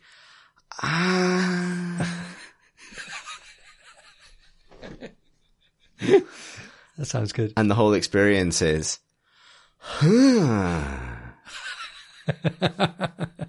think. I'm not sure if I quite landed that, but that would only be sort of formally fitting in some broader, twatty way. So good job, me. Thank you for indulging me in that, Alex. This is just not the way I thought I'd spend my Wednesday night alone in a room with you, to be honest. You're glowing now. Yeah, cigarette. Shall we diffuse this spicy situation by inviting the audience in? Is that your review of that sentiment? Welcome in. Welcome in. Questions from questions. We didn't see you come in, but here you all are. This is a weird roleplay bit I don't understand why I've decided to do. Alex, your phone? Fuck. Put a towel over yourself. Is that like a cool phrase that kids are saying? Probably. Put a towel over yourself, man. It's time for questions from the internet. It's probably not. That was the first question. And the answer is no. Our first real question comes from Darcy, who writes, Corvo can run around hugging weepers into unconsciousness. Do any games treat disease in a more interesting manner? And yes, you're typically chugging elixirs like a madman, but it still seemed mildly discordant. You know, I always thought that Corvo was immune to the plague on account of the outsider's mark. Yeah, but it's still a bit gross. It is gross to hug a weeper. That's just the thing. Do you think they're crusty or kind of gloopy? I always assumed clammy. Then it's weeping, right? That's true, yeah. You know, I thought it was like more of emotional weeping rather than skin weeping. Maybe I thought it was both. Like weeping sores. I mean, it could be both. It could be extremely upset. One would weep if one had weeping sores. Yeah, exactly. Feels like that little gif of the little girl saying, why not both? And everyone like, way, apart from everyone's dying. So the thing that comes up every time people talk about disease in games is that one thing, was it the cursed blood incident in World of Warcraft where a disease got out of a raid dungeon via someone's hunter pet and then killed everybody in Ironforge? It's a really famous incident. I think it was the cursed blood. It might have been Did it happen just one time? Yeah, but one server. But it's one of those stories that gets, there are two things that get rolled out every time there's a story about how MMOs can be used to model elements of the real world. And one is always Eve's economy as a kind of, free market in a closed ecosystem where you can study how things affect stuff. And the other is that particular incident because it followed the patterns of a real outbreak. Yeah. Which is interesting. But there are a billion stories about that online already. I suppose in terms of games that do actual disease. Plague Inc., but then that's very kind of... It's very abstract, very abstract, yeah. I was trying to think, but they should do. I mean, there are all those kind of attacks you get in WoW and other things where you're just throwing disease at people. Yeah, I mean, there are raid mechanics in WoW and in Destiny, actually, that are about trying to avoid letting a contagion spread around the group of players. But that's a very abstract, again, sense of what a disease is, where it's more like a bad buff that you... It's like being it. Playing, exactly. Playing tag. Like cooties, basically. So yeah, I don't know if I can think of a game that either does a presentation of illness in a way that makes you want to not get ill in the game, really. Well, yeah, exposure and contact with kind of infected things. With zombie stuff. I guess, but you don't ever contract zombieism in games, do you? I don't know if there was ever I wonder if there are any survival games that have that. That would be an interesting mechanic if you could get sick and potentially pass it off onto other players.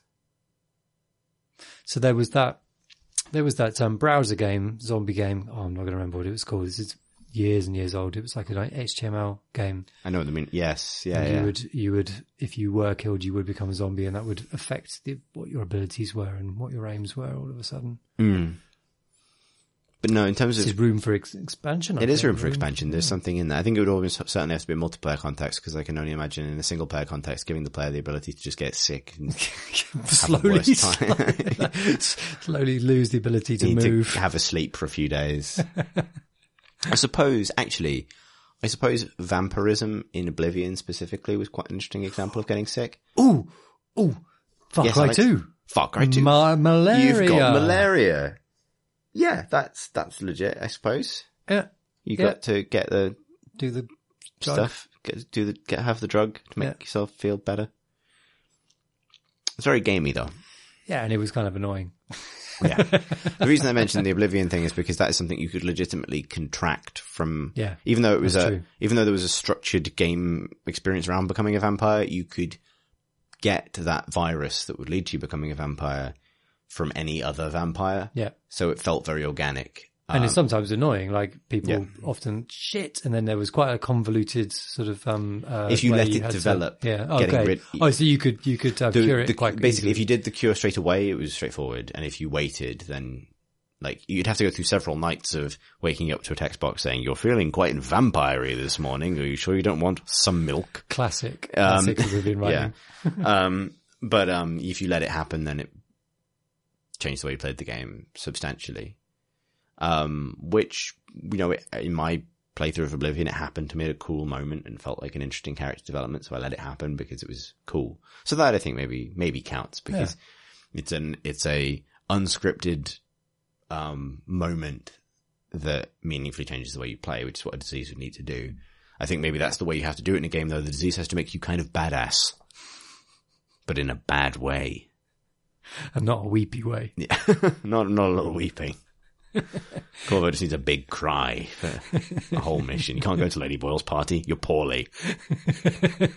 Not tonight. Alex writes, favorite soundtracks in games. I personally love Hyper Light Drifters for the crunchy texture it adds to the world. Crunchy. That's a whole different review scale. It's like, what does this taste like? What does this feel like in your mouth? Cadbury's crunchy. Wow. This is like a slightly soft in the middle macaroon. What game am I describing? I don't fucking know. So Disaster Piece also did the Fez soundtrack. Disaster Piece also did Hyper Light Drifters soundtrack. He's really good. Worked with him. I was working on a game called Beta Balance, and he did the soundtrack for that. Cool. He's a lovely, lovely man. Yeah, I'm trying to think games that I particularly love the soundtracks of. Get a lot out of DMC. I know I bang on about that game a lot, but I do love that soundtrack. It's ace. A good compilation one would be Hotline Miami. Yeah. And that was a nice one. Like, it's a Jasper Byrne who did the game. Set in a kind of, it was very pixelated. And you are in a sort of post-apocalyptic kind of a city with these. I believe you're describing a video game there. Yeah. He did this game, and I can't remember what it's called. Anyway, Lone Survivor, and he did games, including that one as well. And he's also really good at music, and he does stuff on the Hotline Miami soundtrack. Yeah. In fact, Hotline Miami 2 soundtrack was one of the things that almost, I mean, I didn't like that game, but redeemed the game. Yeah, but yeah, I mean, that's partly because it uses Carpenter Brute at the exact right moment. I suppose Hotline Miami is definitely a compilation of music that's still excellent regardless of its well, it's just I often my hard drive is slowly filling up with OSTs of games, which I won't listen to because I don't know. Is it? I often listen to game soundtracks while I'm writing about that game if I can find it. I find that helpful. It's kind of put you in the mood. I don't listen to music, film kind of OSTs either very often. No, because I don't know. There's so much kind of music out there, not music designed for being in the background of things. Can you write if you are listening to music that has lyrics? Yes, I can't. I can.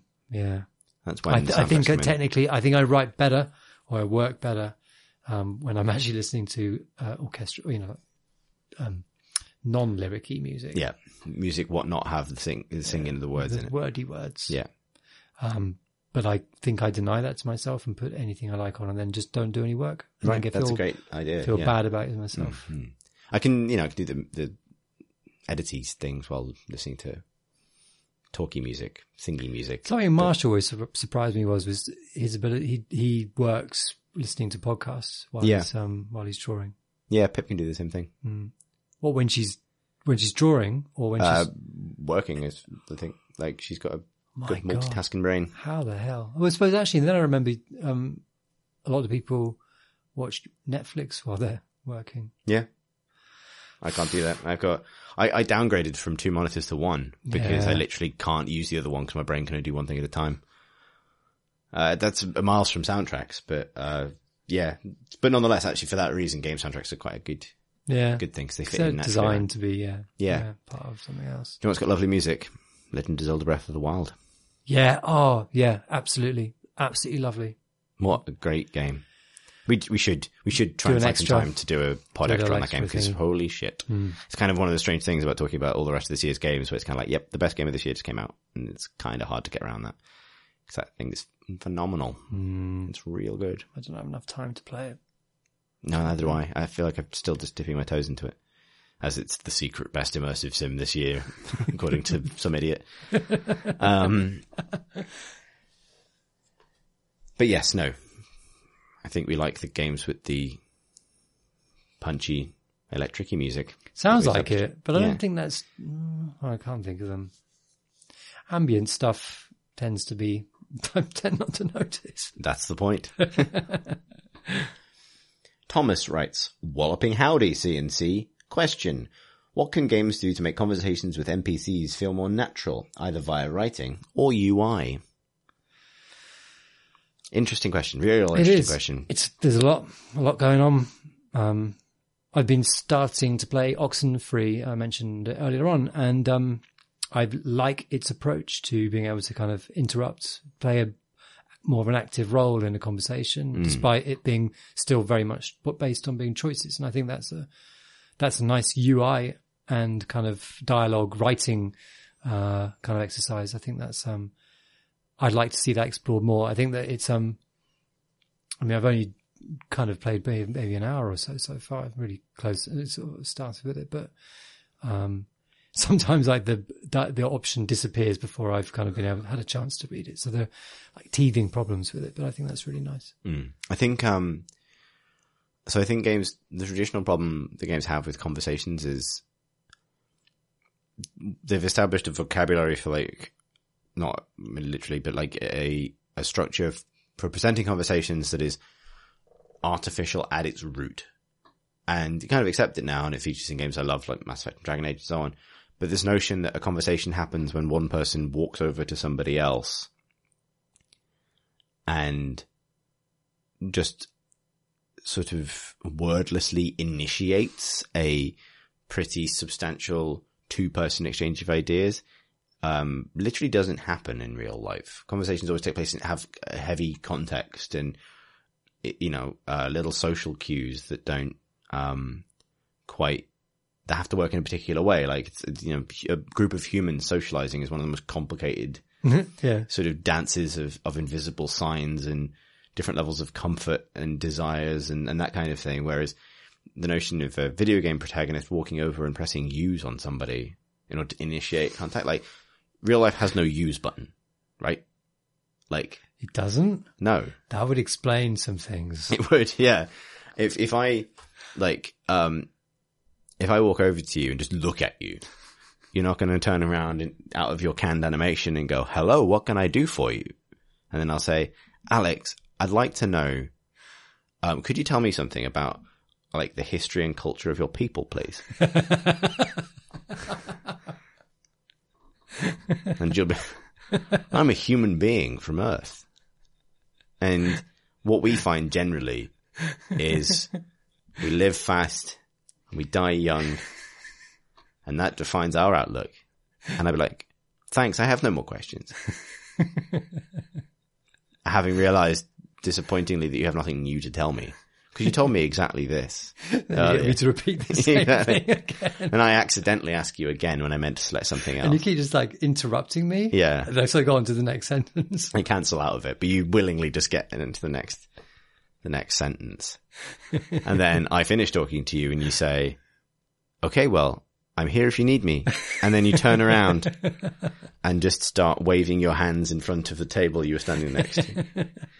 Like nothing about that from its concept to its execution.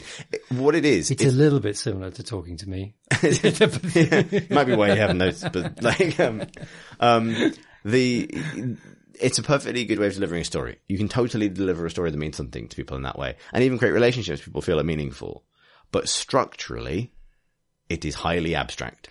I do find, I know that there are many people who relish this, but, in an RPG, you get to the town and then I feel myself gritting my teeth for the next half hour, 40 minutes of going to everybody and talking to them and not, and I think the abstractness starts with the fact that I don't know what I'm even going to talk to them about until I press the button and then I start talking to them and like, It's amazing to me that like I've lived in Bath now for 5.5 years. You haven't talked to a blacksmith once. I haven't spoken to everybody in this town, which means I'm missing something.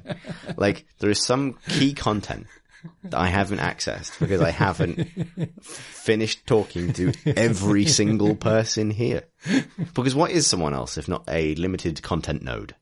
So the Kentucky Route Zero, I think, does arty dialogue incredibly nicely. I think that it is about suggestion and by giving choices kind of expands on what the character is and what they're thinking, even if you don't choose those options, and how it's all suggestion and subtext and kind of swirly stuff that doesn't even need to be defined.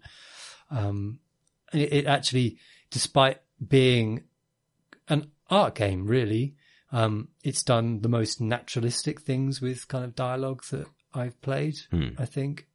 And I would really like to see that kind of expressed. We were talking earlier on about Night in the Woods and its dialogue. And I think that manages to do, in a much breezier, kind of lighter way, some of the stuff that Kentucky does, I think. Yeah, I think the key is often having a smaller number of characters and having the characters doing something while they talk.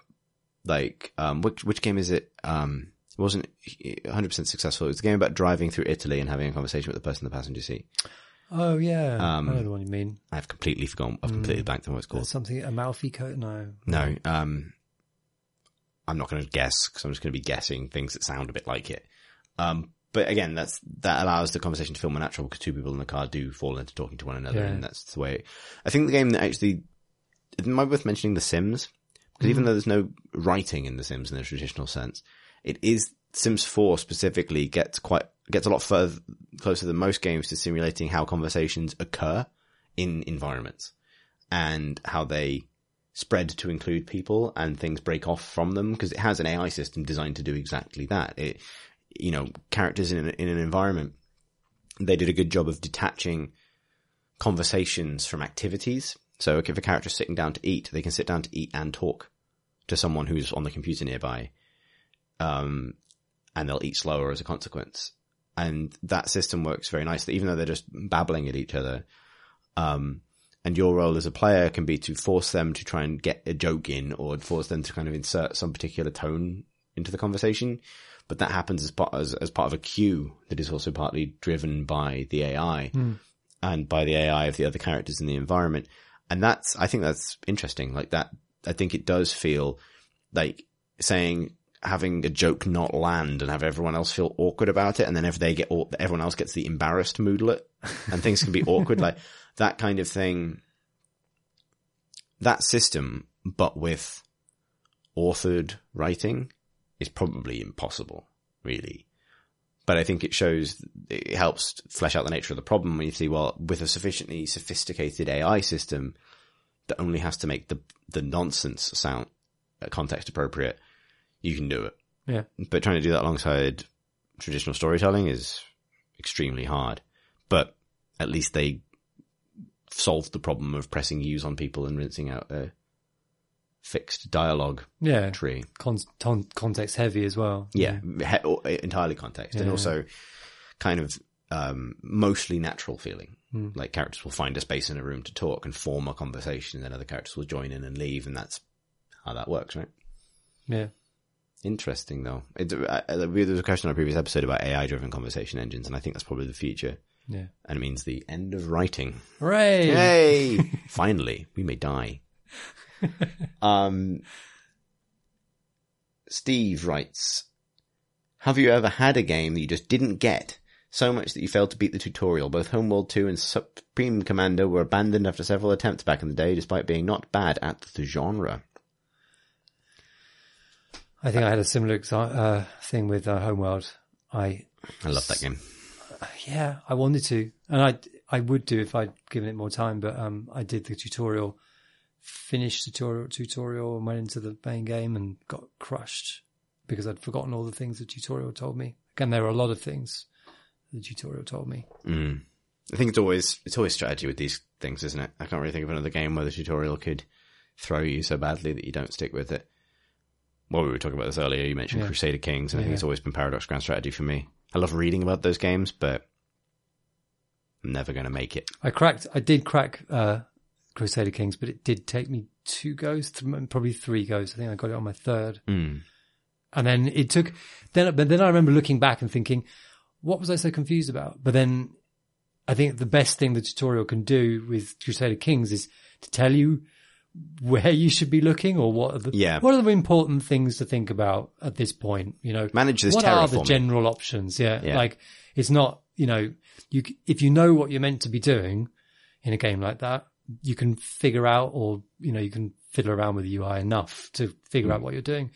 It's just that if you don't know if you haven't followed the tutorial properly and doesn't click, you end up being on the map screen and going, I literally don't know what I'm meant to be doing.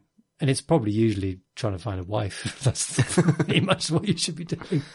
I think another game that fits this category for me is Dwarf Fortress, which again, I've bounced off the tutorial for a couple of times. There's a tutorial? There's like a manual or a process or an initiation rite or something. I'm happy to let smarter people than me play Dwarf Fortress and tell me what it's like. Read about it. Yeah. There's Shenzhen IO. Have you played that? No. So this is a game by Zach Zachtronics. Yes, as in Zach Bart. Zach Bart, yeah. As in every other game is playable by humans, Zach Bart. Yeah. Yeah. So this game, you are a maker of electronic doodads in Shenzhen, okay? And the screen is an operating system. It has a little mail program on it, and I think there's like a solitaire game. There's a full solitaire game inside it, which is his own design, and it's really good. Which I haven't played, but apparently it's really good. I haven't played it because I'm not going to better play this game, because you're going to be designing things like burglar alarms and like doodads, electronic things, and you are putting electronic components into systems. You are programming these electronic components and dealing with voltages, it's really complicated, Christopher. I know. And there is a manual that it tells you you've got to print out. I have printed out this manual. It's 40 pages long. I have printed out. It is next to my desk. I have a small pile of paper because I shove stuff in the bin when it gets too high. This is on my desk next to me, ready for me to kind of go through. It has parts in the manual. It says advises where you can put ring binding sections. Great. For different, as you're going through. It's beautifully presented. Like, it's beautifully done. Like, the whole thing is just wonderfully, like, it's the most, I've got a thing for operating systems. I love his games. I didn't mean to sound dismissive when I said no. I know. But like, I know the feeling. It's like, Infinifactory is so good and really enjoyable, and had a great time playing through it. But so it feels like, and I have programmer friends who love his headier games as well. But I think liking his games is a bit like being friends with somebody who has like their own set of friends that they obviously like more than you, because like between every game he makes a game for the programmers in the room, and they all have this like special joke that they all get, and I sit there feeling like a fucking idiot because I like the game with the colourful blocks. With the cartoon aliens. Exactly. Can you do one with colourful conveyor belts for me? And they're all like having a big old bant about, I don't know. You don't know. They're probably talking about so TIS 100, I think it is. Like that's a game about programming on a CPU, which means you're doing actual commands that program like CPUs deal with. It's assembly programming. It was quite like, but they're mind expanding. Yeah, they are definitely mind expanding. It's cool, but yes. One of the first games I ever reviewed for you, for Edge magazine, many years ago, was Space Cam. Oh, yeah. Yeah, I was really frightened of Space Cam. I was frightened of Space Cam, but I was like, let's give it to the guy on PC Gamer. He probably knows. Internal screaming. We'll play Zelda. That's what Edge sounds like. They don't really. They hate me for saying that. I mean, it would hate me for saying that. Sorry, it. That.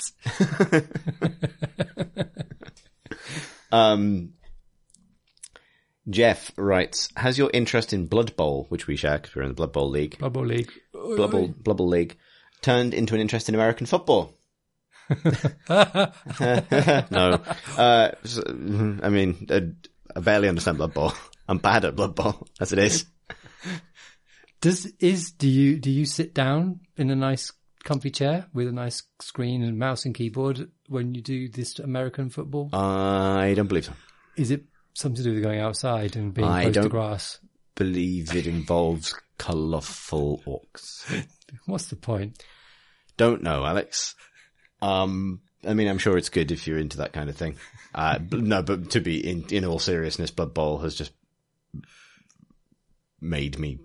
Why would you want to do anything else?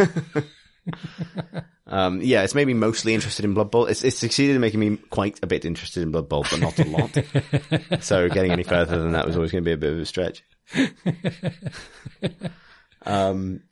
Says, has that ever happened with something else? But it's kind of unclear. Has anything else made me interested in American football? I did come around to the idea of fundamentally turn-based sports while I was in America once, because I didn't really get that for a long time. You know, the game's kind of like baseball, and there are plays, right? There are kind of like periods of time. Can I just point out that you just described baseball, presumably then cricket and stuff as well, as turn-based games? Yes.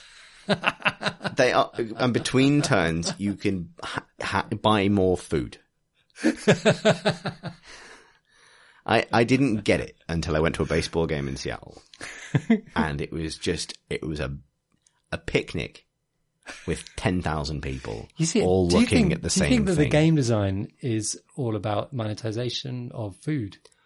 I don't want to go there, Alex, because if I've learned anything, it's don't throw out a hot take 2 hours into a podcast about something you know very little about that lots of people care about. But what I will say is yes.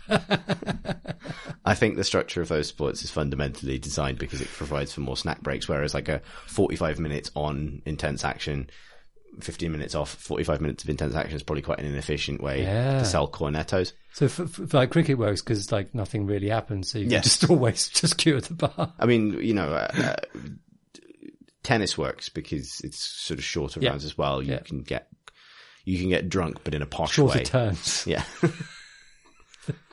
You can get Wimbledon drunk. Yeah. No, I mean, I had a brilliant time. I mean, I say this as somebody who almost has a blind spot for traditional sport to a degree that it might be medically classifiable.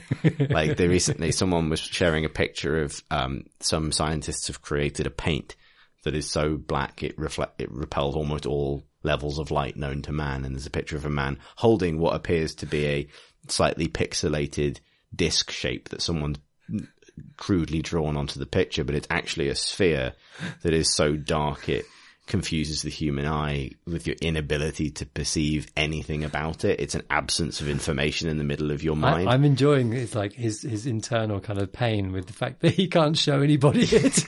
the unseeable void sphere. But that's what I see when I look at traditional sport. It's an absence of things. But now chaos. But now chaos and nothingness. with baseball, now you notice snacks. Like, all I needed was someone to explain to me how difficult the thing that was currently happening was. And then for someone else to say, anyone for more beer. I had a great time. Why are all the chairs pointed this way? Yeah, hey. There's nothing there. Those people are all playing a game, I guess. So I'm not the person to ask if a game could transfer enthusiasm into a real sport, because I just don't get it. And nor I. I like electric sports. They're like sports, but not at all. A person on the internet writes, "G'day, cold and cough bar. How do you think different BioWare companions would deal with the common cold or flu? Would they stoically soldier on or milk it for all it's worth? I get the feeling that Karth and Caden would definitely milk it. Thanks for reading. Thanks for all the pods." Cheers, a person on the internet. So he's right about Caden Alenko from Mass Effect 1 because his defining personality trait is that he gets headaches. It's rich.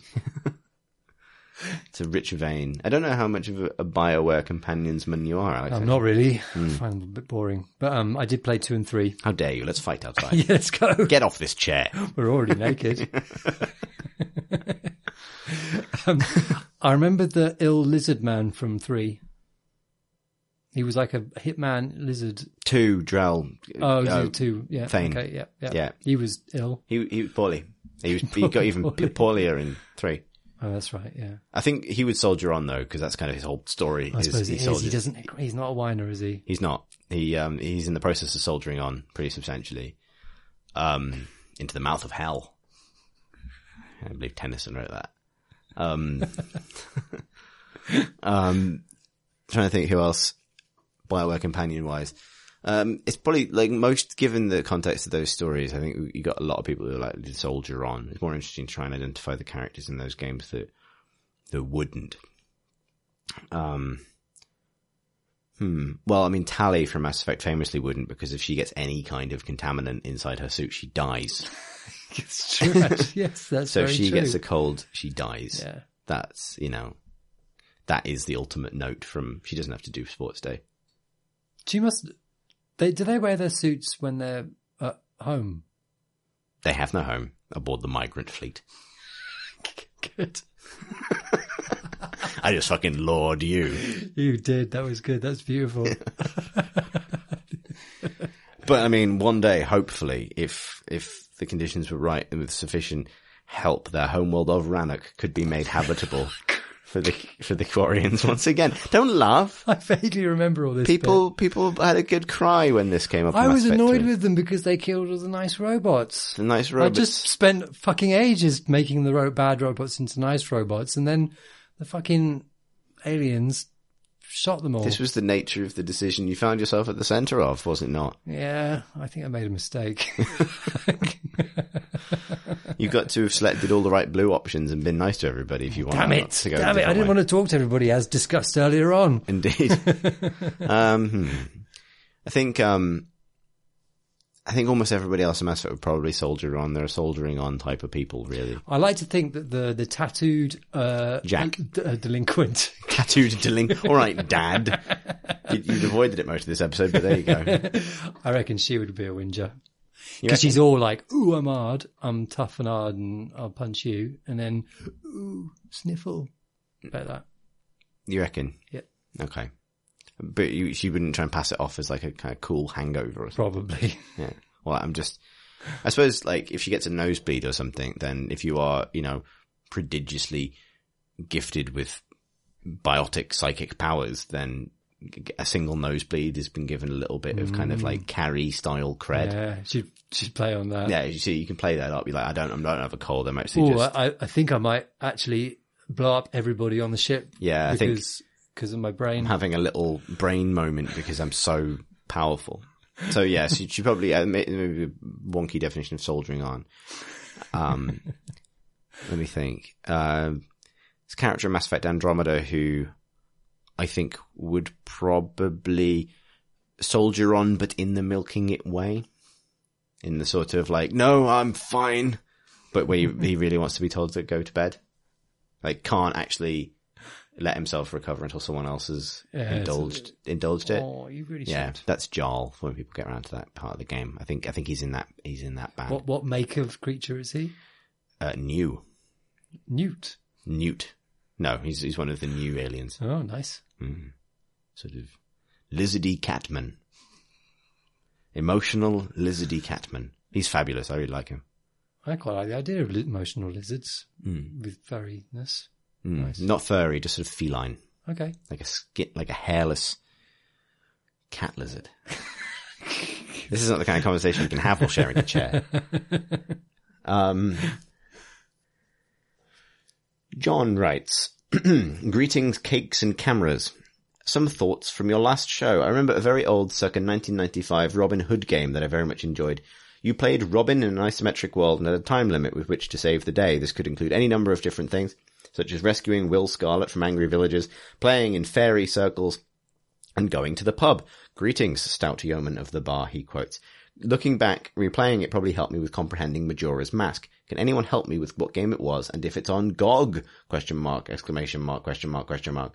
Also, what type of game is it if you play Heroes of the Storm with a team of friends against bots? Is this a co-op mode available within a team-based wizard game? Thanks, John.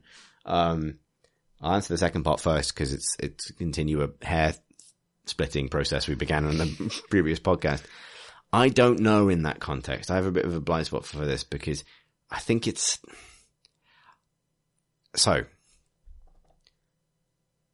No. Can I split this hair? I feel like fucking Oppenheimer. Can the hair be split any further? I don't think so. I have become you pedant, found like the destroyer of worlds. The hair singularity. Yeah, exactly. I still think of bots in multiplayer games as like a substitute for people. So no, you're in competition with a team of AI. With Simulacra. Yeah. Yes, exactly. I don't know. I think we found this Robin Hood game, though, didn't we? Have. Through the magic of the internet. Google. I think it might be The Adventures of Robin Hood, which was a 1991 action RPG. For what platform? For MS-DOS, Atari ST, and Amiga. It was by a developer called First Light. You control Robin robbing the rich to give to the poor in Sherwood Forest, defeating henchmen. There's an isometric interface. And it looks a bit like Populous, I believe. That sounds about right. Can I give you a fact about it? Go for it. Reviewer Gary Witter. PC Gamer UK and US early days editor Gary Witter. That's the one. Yeah. He gave the PC version 820 points. 820 sold to the man with the arbitrary number system. And then he went on to write Star Wars. So if he can do it, what noise do you think an 820 translates into?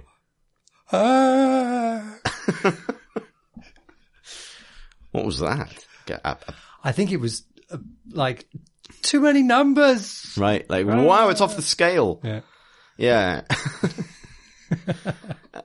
Do you know what outlet that was for? Because I think PC Gamer's always had 100-point scale. I think it was for Ace magazine, which I never read. 820. 820. What was their system? It was longevity, presentation ability. I don't know. Multiplayer. Fancy that though. 800. Oh, I'd hate to have to review out of 1,000 or whatever they were going out. A lot depends on the scale there. Because I'm sure like that was just around, like, that it was just a happenstance that was a rounded off one. I bet there were 342. Yeah, I mean, there's two staff members fall out of whether they would go for a 627 or a 582 for. What I'd like also is the fact that they probably only use the top 300 numbers. We're famously bound to, place greater value on numbers between 7 and 9 over other numbers in that scale. So yeah, maybe they go through their own peaks and troughs within each 100 band. There's a real passionate feeling that maybe we're spending too much time in the 370s. Yeah, it's like, people keep talking about the 820 games, but my favorite is a 750. Yeah. It's a bit of a hipstery score to go to 820 rather than the more mainstream 860 or the safer 780. Anyway, that's number Wang. Let's rotate the boards. Russ writes, Dear CNC, as I only started listening to the pod about a year ago, I've been catching up on past casts. I just got to the handful where you discussed Shadows of Mordor with such enthusiasm that it inspired me to go back and try it again. Last time I managed to play for 9 minutes before quitting and uninstalling. My Steam playtime is now 61 minutes and I've just uninstalled it again and will probably never go back. The game has a number of good ideas and systems that should have engaged my interest far longer, but I was constantly irritated by how controls were translated into movement.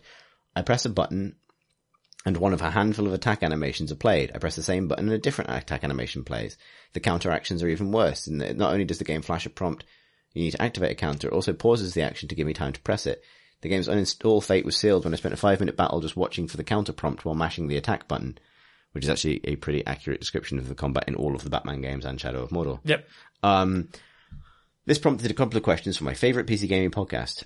One, Far Cry and Assassin's Creed are rightfully vilified for their QTE sequences, but the combat in Shadows of Mordor felt to me like a series of linked QTE sequences because my position relative to the other combatants and previous action had no impact on what my next button press achieved. Am I missing something? Why is it bad during a wild animal attacking Kyriat, but not during an orc fight in Mordor? To me, they both break the immersion just as awkwardly.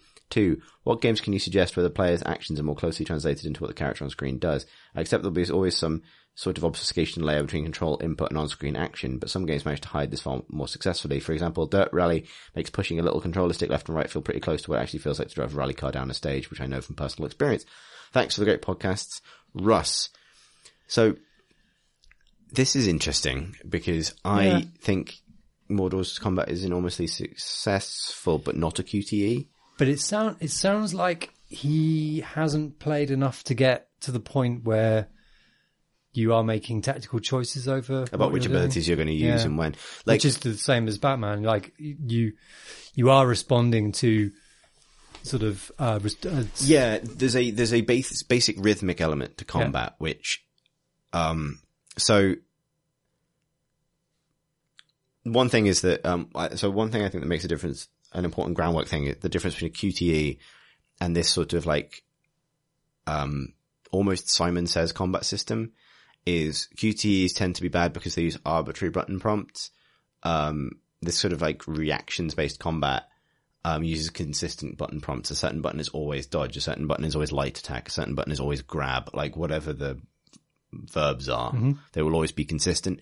And even if the game does something cinematic with the camera at a particular moment, it will still be using exactly the same control vocabulary that it is using when you have more control over the game. That is, I think, what makes it a coherent system as opposed to an incoherent system where suddenly you just have to press left trigger because that's how you don't fall off a cliff, even though jump is a different button. Yeah. That's thing one. Thing two is that I think so Mordor and Batman, what they do is they've created a system for building complexity on top of a mob fight that would be unmanageable with a traditional combat system. So, or would be unmanageable while also having sort of presentation that's appropriate for the world that's set in. So games with more, which give you more fine control over exactly what your character will do, which in this context probably means games like you mentioned Devil May Cry or Metal Gear Revengeance or something like that, have to abstract a great deal about how enemies move, how you move, how things clump up. They become more arcadey in order to be good, basically. Mordor and Assassin's Creed and Batman want to make you feel like you're in a big multi-man melee, but still in control. And so their basic layer is a form of rhythm action game where you can always attack, and the direction of your attack will be based on where you're pushing the stick, but the animations will cycle through a kind of smooth animation loop of light attacks or heavy attacks, whatever it is you're doing. And you can maintain that combo for as long as you don't get hit, and characters will come in and hit you occasionally. When that blow comes in, that's when you have to get off the attack button and onto momentarily the counter button in order to keep your combo going. Yep. And that is the super basic thing. Like, it is essentially a Guitar Hero track that is rolling towards you with like a bass note and a single. And it's about observation and reading kind of. Yeah, it's about seeing where the next threat's going to come from in order to build this sort of like sustainable combat where you're not getting hit and therefore your combo isn't breaking. Yeah. And what those games then do, because they'll use a combo system, is at certain combo thresholds, so 8 consecutive attacks without being hit, they'll enable you to then chain that into a guaranteed takedown, for example, and it'll give you your first lethal takedown, like a decapitation or something. But you can only do that decapitation if you get 8 hits in a row, which means ensuring that you're getting those counters at the right time so that you are able to build that combo. And then as the game gives you more tools and becomes more complicated, it gives you other ways of spending that combo, which might be like an AoE knockback, or it might be a specific way of countering a specific enemy. Both Mordor and Batman do this, where certain enemies will need you to do something specific, like pull away a shield or disarm them before you can... that adds interest. Like, it's not like it isn't. Yeah. It doesn't feel arbitrary usually, because it means you've got to invest time doing stuff that leaves you open to attack from. And you have to be able to read the combat. Yeah. And that takes time and mastery, and it's rewarding. Like, this combat system would not be able to sustain like Tom Francis has put hundreds of hours into Batman's combat rooms, which just use this combat system because it's such a good core loop. It just works it has a different set of priorities than most combat systems in games. Yeah, and it isn't. Yeah, sure, it's not about directly choosing exactly who you're going to hit with exact timing that you want to do. Like, it isn't that kind of game. But that doesn't mean that it doesn't have it's certainly certainly not a QTE at all. And it has a lot of choice and a lot of strategy to it. Yeah, absolutely. The way I would think about it is, that Guitar Hero analogy. Yeah. Like, when you start to learn the game, maybe it's enough to just hold down one button and press to the rhythm. And then it adds a second button, so you've got to alternate between 2 notes. And then as it adds more abilities and so on, you're adding functionally more notes and chords and things that you can be doing until you're constantly doing new and different things. But it's all built off of this very basic rhythm that is established early. So it feels like it's maybe a case of, in this case, recalibrating your sense of what the game is doing with that system, because it isn't simply arbitrarily waiting for your response in a way that a QTE does, where it just throws something at you and says, press this button now or lose some health. It wants you to get into a rhythm with it. And when you get there, that's when it becomes really rewarding. Yeah. In terms of games that translate more closely to what the character on screen does. It's just a lot of the third person beat-em-up games, like action games, DMC being a prime example. Yeah.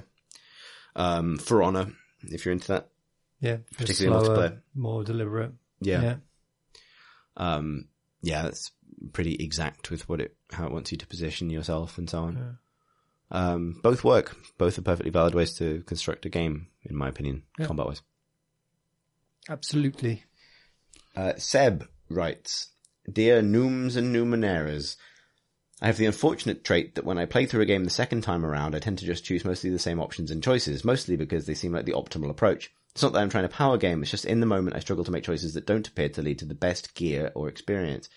I was listening to you wax lyrical on Tides of Numenera na, and I had an epiphany. What would happen if you chose if what you chose the first time around was removed as an option? Has anyone done this before? Do you think it could be useful or interesting, at least as an optional extra for multiple playthroughs? Keep up the good work, Seb. It's really nice. I really struggle with that as well. Massively. Yeah, I do. Yeah, all my Mass Effect playthroughs are as the same person who makes the same decisions, basically. I can't play an evil character. Just, I don't live with the circumstances. I'd love a game that, made that part of not the story explicitly, but part of the setup for the game is that what you choose this time around, you're not going to get next time. That'd be really interesting. I can see it being very hard to design for, but that was really nice, really interesting. But we don't have to, Alex. We could just tell game designers to do it. The boffins upstairs. Yeah. We'll take it to them down in the development house. I don't know what I'm talking about. It's been a sweatshop. Yeah. Take it to the kids downstairs. Make us a perfect RPG where all your choices are meaningful, equal, but where you have to make different choices every time you play it, please. I think it's really elegant. I think it's really fun. Yeah, it's a great idea. Like, I think it'd be a great, it might be a really good fit for something like a Twine style format, where like if you kept looping the same adventure, but you kept getting locked in and things changed, that'd be sweet. Yeah, repeating lives, but yeah, they won't offer you the ones you've already done. Like Groundhog Day, but every time you're not allowed to pick the same thing again. Yeah, I think that does. I mean, I admire Tommy Francis for many things. You're a Tom Francis for many reasons. I'm a big Tom Francis. But yeah, his ability to play games in divergent ways, is one of them. I can't do it. No, a role play my particular approach too hard. I just can't not be Chris. No, well, it can't not be the character that I've decided I am in this context. Like a big dickhead. I'd done I guess one extra playthrough of Mass Effect where I changed Shepard and did something different with it, but it felt wrong. But you play it. You play a lot of games, where you have lots of choice, where mechanical choice, let's say, like where you could be the stealth person or you can be the magic user or something like that. Those things I don't. And it often feels like the way you're doing it is the only thing you could possibly do. Yeah. This is clearly the way, and because games are designed to allow you passage through them and to make you feel powerful and stuff. Mostly, it's a self-fulfilling prophecy. This is the only way to kill it. And do it because that's the way you did it. And then you read about someone else who did it in a completely different way, or that they used again, this is a Tom thing. What was that series he did where he played, I think it was Oblivion, it might have been Skyrim, as an illusionist. Yeah. And, sort of, I would have assumed it would have been impossible, I never used any of those spells ever because they just sounded like a boring and, probably funny, but totally impractical. And I just wanted to play, and I wish that I did that. Yeah, it's funny. I think one of the hardest things for a game developer is to get players to play to be to mix things up without being forced to. I can probably understand why much people lament them. We've taken away weapons and upgrades levels because actually it gets you to do stuff. Yeah. Do you know what game is amazing at this? Go for Zelda, Breath of the Wild. Yes, there's a whole weapon system designed on this process. People threw their we just need to do this podcast. People threw the toys out the pram because your weapons break in that game. Yeah, but they break because that means you use the other amazing weapons. You have to know that this is a great and wonderful thing. Yeah. Yes. Yeah. Yes. What a game! What game of the year? Yeah, it is. Finally, our last question for the evening. Before we just fall down the Zelda love hole. That love hole. Which is a phrase I'm never using again, and I already regret using. Luke writes, "Hello, Creative Crowbars. I listened to Chris's review of Ghost Recon as I would any normal review. I feel I need to interject at this point to say that things I say on the Creative Crowbar are not reviews, because a lot of it is bollocks. They are. Except I will make an exception if I make a noise at the end that establishes a score. Yeah, exactly. That's fine. I didn't make a noise at the end of the Ghost Recon Tirade, so It would have been a... there you go. There's Ghost Recon. Anyway, I listened to Chris's review of Ghost Recon as I would any normal review, but I was struck by the end where he explained his feelings beyond the gameplay itself and spoke about how the game seemed to either supremely ignore the social context around it in the best case or jingoistically take advantage of it in the worst. What I was struck by was not that sometimes games are bad at dealing with this sort of thing, but more that this important aspect of the game was at the end of the review. I understand it's not necessarily a big deal, since I wasn't going to stop listening to you halfway through, but more about the aspects of the game that we as consumers of the game put value on first, the gameplay, the graphics, AI, the fun that can be had, etc., followed by the social meaning or context. This is a relatively unfair interpretation of Chris's review, but it leads me to my questions. Do you expect that this sort of social contextualization will become more important for AAA games anytime soon? For example, I love Batman Arkham Knight. It has amazing gameplay, but the story is more than just bad as a piece of literature. It contains several damaging portrayals of women, and while indie games like Gone Home or Life is Strange seem to have already progressed beyond this, we don't really discuss or care about the graphics or AI or whatever for these games, only their social impact. What would it take for you to either not speak about a game because of these types of issues, or to a lesser extent to not discuss its potentially fun gameplay? Is it better for you to critically analyze these sorts of games, either so we as consumers can separate gameplay from social meaning as much as possible, or at least force us to be aware of these troubling aspects of games? Thanks, having a quick old gander at me words, Luke. So I was joking a bit about like things I say on the pod aren't necessarily reviews, but I think I kind of mean it in this context, because if I was, and I have, structured a written review around a point like this, I'm not gonna, then I think you can say I've expressed value with where I place something in the order of a discussion. In the context of a unscripted, improvised, conversational discussion about a game, it comes up when it comes up. So while sometimes you kind of like, I want to reserve time to talk about that, so I'll do all the description stuff first, and we can get that out of the way. And then I mean, I think he totally has a valid point about how you weight reviews and what you place emphasis on that games have a particularly complicated relationship with. However, in this specific context, particularly in the context of the Ghost Recon thing, I know at the time I was conscious of like, I know that the issue of this game's really weird politics both has to come up and will likely be a big discussion. So in a way, I actually, at the time, was thinking, I kind of want to get through all of my chunky game systems-y problems with it, because I know that once we get on to maybe you shouldn't be able to paint a Bolivian flag on your face, wear a cowboy hat, and run around blowing up Bolivia, we're probably not coming back from there. And that's just more about how podcasts are structured and how things work. So it didn't necessarily express, on my part, I didn't express the opinion that those issues were less important, more about my perceived sense of how they would impact the pod. However, I do totally think this is, there's, in years of doing this, I don't know about you, Alex, I've never felt I found a perfect way that fits all games for introducing these things alongside everything else. It varies every time. It's a big question and it's super hard. It's funny actually that, should come up today really, because, I've been reading Persona 5 reviews today, this afternoon, which came out, they've been started published today. And I read 2 reviews, which both very specifically brought up a single bad issue with the game, which is its depiction or lack of, homosexual characters, both of which had real problems with this. The 2 reviews dealt with them very well, but one of them differently. One of them was, Cascor's, review for Eurogamer. Really good review. I recommend everybody to read it. It's wonderful. And she brought it up as quite a big thing, I'd say right in the middle of the review. She started with very effusive, like, this is a wonderful game, very stylish, the kind of review that really gets you excited in a game.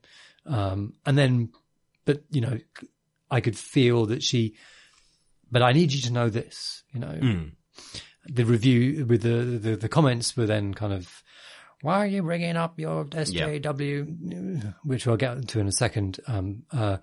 But that was one approach. The other approach was on Polygon by Philip Collar. And it brought up this subject in a box out, separated bit down the side of the review. So it wasn't actually part of the main body of the text, which kind of meant that it was very separated. Like, you're not going to get it as part of a sort of a holistic discussion of the game. But on the other hand, it is also kind of, in some ways, kind of elevated. You know, here's a discussion point. You should know about this. Which is sort of slightly sort of at odds, I'd say, kind of things. I think it's always tempting to put this kind of thing in the box out. Yeah. The thing, I really want a separate safe space where I can talk about the thing which kind of is at odds with my own opinion. You know, both reviews really liked the game. They really liked the game. And it was clear that that their issues with it, you know, social issues with it, weren't actually affecting their overall score for it. And that was, but of course, like, it's part of the game. You know, I've played Personas in the past, and I've kind of, you know, enjoyed so much about them and also felt really uncomfortable about stuff. Yeah. I think for me, it does belong in the text of a review always, because, ultimately it is a factor in the experience of a game. And I don't want to break a review up into such easily separated out chunks, even though that's necessary to an extent. You need a structure, but you should be talking about the evolving experience of the game ultimately, and that will include all of the things about it, because there is nothing that isn't political, for example. So you have to kind of acknowledge these things alongside everything else. Yeah. However, I think the broader tension is between whether a game, like all game reviews exist on many different gradients in terms of approach, but one of the biggest is sort of pure consumer advice at one end, and criticism, closer to literary criticism or film criticism or something like that, you know, at the other. And both approaches are valid. And I would argue actually that social issues of sensitivity and taste and so on have a place in consumer reviews, absolutely, because you would discuss in any other form of entertainment, you would discuss this stuff. Mm-hmm. It's simply that games come from a point of view where traditionally, to a greater extent, they were thought of more like pieces of equipment or technology than as cultural objects. So they get reviewed on the basis of what are seen as sort of, you know, measurable technical things. At the consumer end. That's when you get into the how many levels are there and how many polygons are there end of the spectrum. And there's this assumption that trying to come to an assessment of a game's responsibility or not, or responsibleness or not with these issues is to somehow drag an unwanted part of more academic criticism into the review, which I don't think it is at all, but it's certainly perceived that way by some parts. And that leads to the bigger problem, which is that there are vocal parts of the audience for game reviews now that react instantly and only to the presence of any kind of social commentary in a review. Yeah. And there is no correct answer around that. You cannot get around it. It's just a factor of producing work in the public eye on the internet, which is a huge shame. Because it actually doesn't matter. It doesn't matter how sensitively, carefully, fairly you introduce these ideas. The same get this shit out of my video game coverage kickback will occur regardless. Like, the example that always stuck with me was my review of Hotline Miami 2, which had has a rape scene in it that had previously been controversial when they showed it off at a preview thing. And they subsequently added the ability for you to disable it before the game had even started.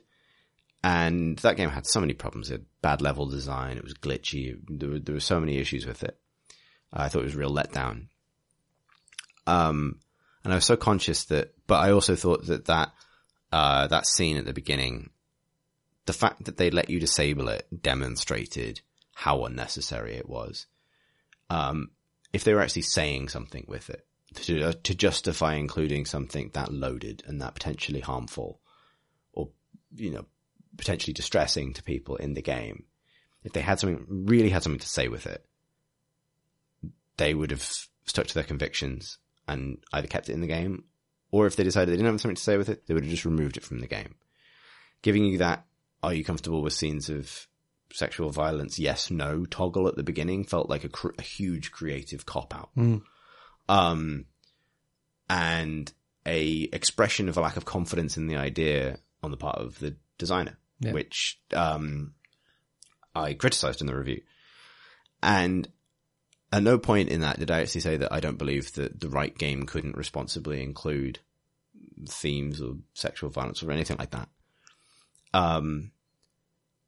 But subsequently, that review, particularly due to subsequent kind of Gamergate related stuff and everything else, including recently, that gets rolled out as an example of like, here they come again, the SJWs punishing games for including this stuff. And if you actually read the review, it's abundantly clear that I gave the game the score I did because of factors that included that, I think, inelegance in its depiction of the things it wants to depict and its lack of confidence in its own ideas, but also the fact that it's not a very good game. But it didn't matter at all. The narrative was set by that thing. And that's a poisonous thing that every person writing public games criticism has to deal with. And so I can understand the need to, as you said, silo that stuff out into a box out. Or maybe not mention it. Like, I had this genuine dilemma reviewing Mass Effect Andromeda recently because I really wanted to praise it for having, partly there was an issue of simple, it's a big game and word count and things like that. But I, genuinely going back and forth in my head about, should I have mentioned its diversity? Because it doesn't get everything right, and some people have written good things since about its problems with trans representation in particular. However, one notable way in which the BioWare have moved on in their priorities since Mass Effect 1 is there are male and female, there's a good balance of male and female characters in different roles throughout the game, and all of the alien races where it is applicable have male and female characters. And in Mass Effect 1, almost all of the races were functionally monogendered because they were either all male or all female. Like in Mass Effect 1, all Krogans were male, all Turians were male, all Solarians were male, all Quarians were female, and all Asari were female. Asari are monogendered anyway. And this game, clearly I can see the investment in terms of resources and time to ensure that every single alien race, including all the new ones, have male and female characters. And I wanted to mention this, because I think it's laudable of them to have gone this extra mile. And in one case, it demonstrates that the industry has modernized in the 10 years since the first game and has more modern priorities in some ways. But I didn't include it in the review in the end, partly due to space, and because I felt like it was more worth putting that time into talking about the strengths of the characterization and the plot more generally. However, I kind of regret it. And also, to completely cop to it, there was an element to which I knew the moment I bring that up, the conversation about that game was wayward regardless. I felt you'd be kind of, that's going to be the only thing that gets taken away. You'd be putting the review would be not only the one that does that, because ultimately also the one that does that. You write this stuff because you want to be understood. You want your ideas to be passed. And unfortunately, it's hard to balance the fact that I want to say this stuff and I want to express it and it's important to me. But if I include these ideas at all, it will drown the discussion of the games because of the effect of people dogpiling on those ideas. Yeah. And there's no easy answer to that at the moment. Sorry, that's a bit of a ramble, but there's just no easy answer to that at the moment. Yeah, I think some. And I think that games have a problem. Like there is it's harder to write about this stuff with games than film and books, because often social things are part of the fabric of a book, and because they're about stories and people, and the same with films and whatever. They're much more holistic things where the production and the dialogue and the story and the representation of things is all part of a whole.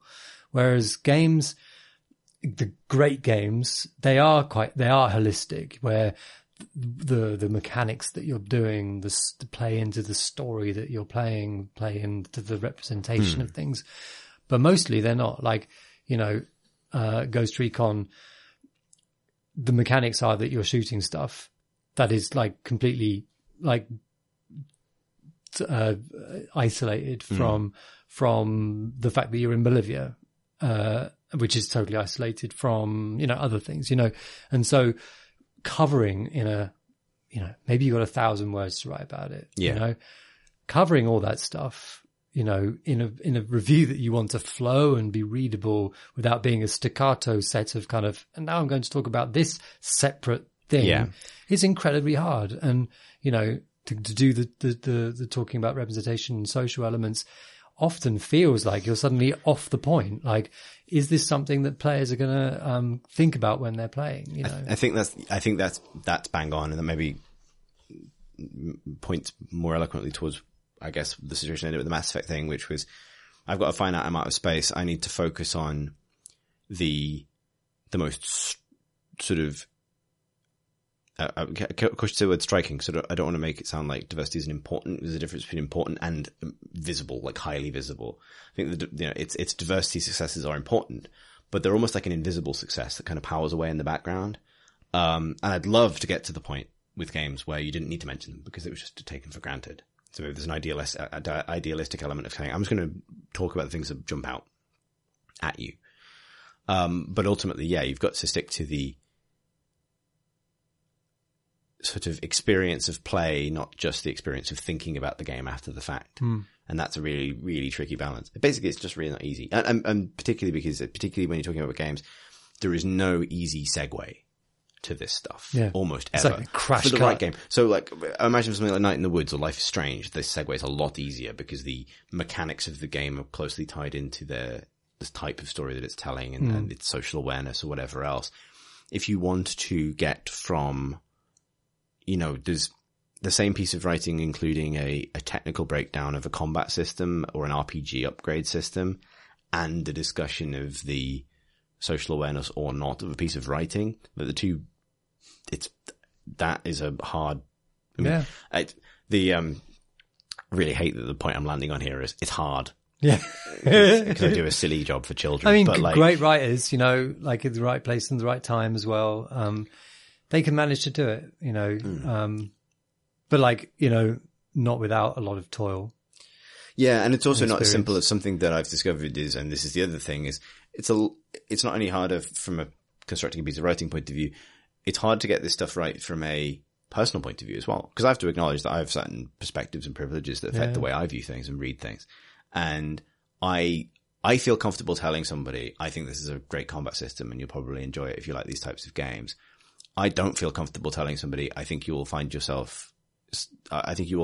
own gender, sexuality, ethnicity, whatever, accurately represented in this game, because I probably can't tell you that.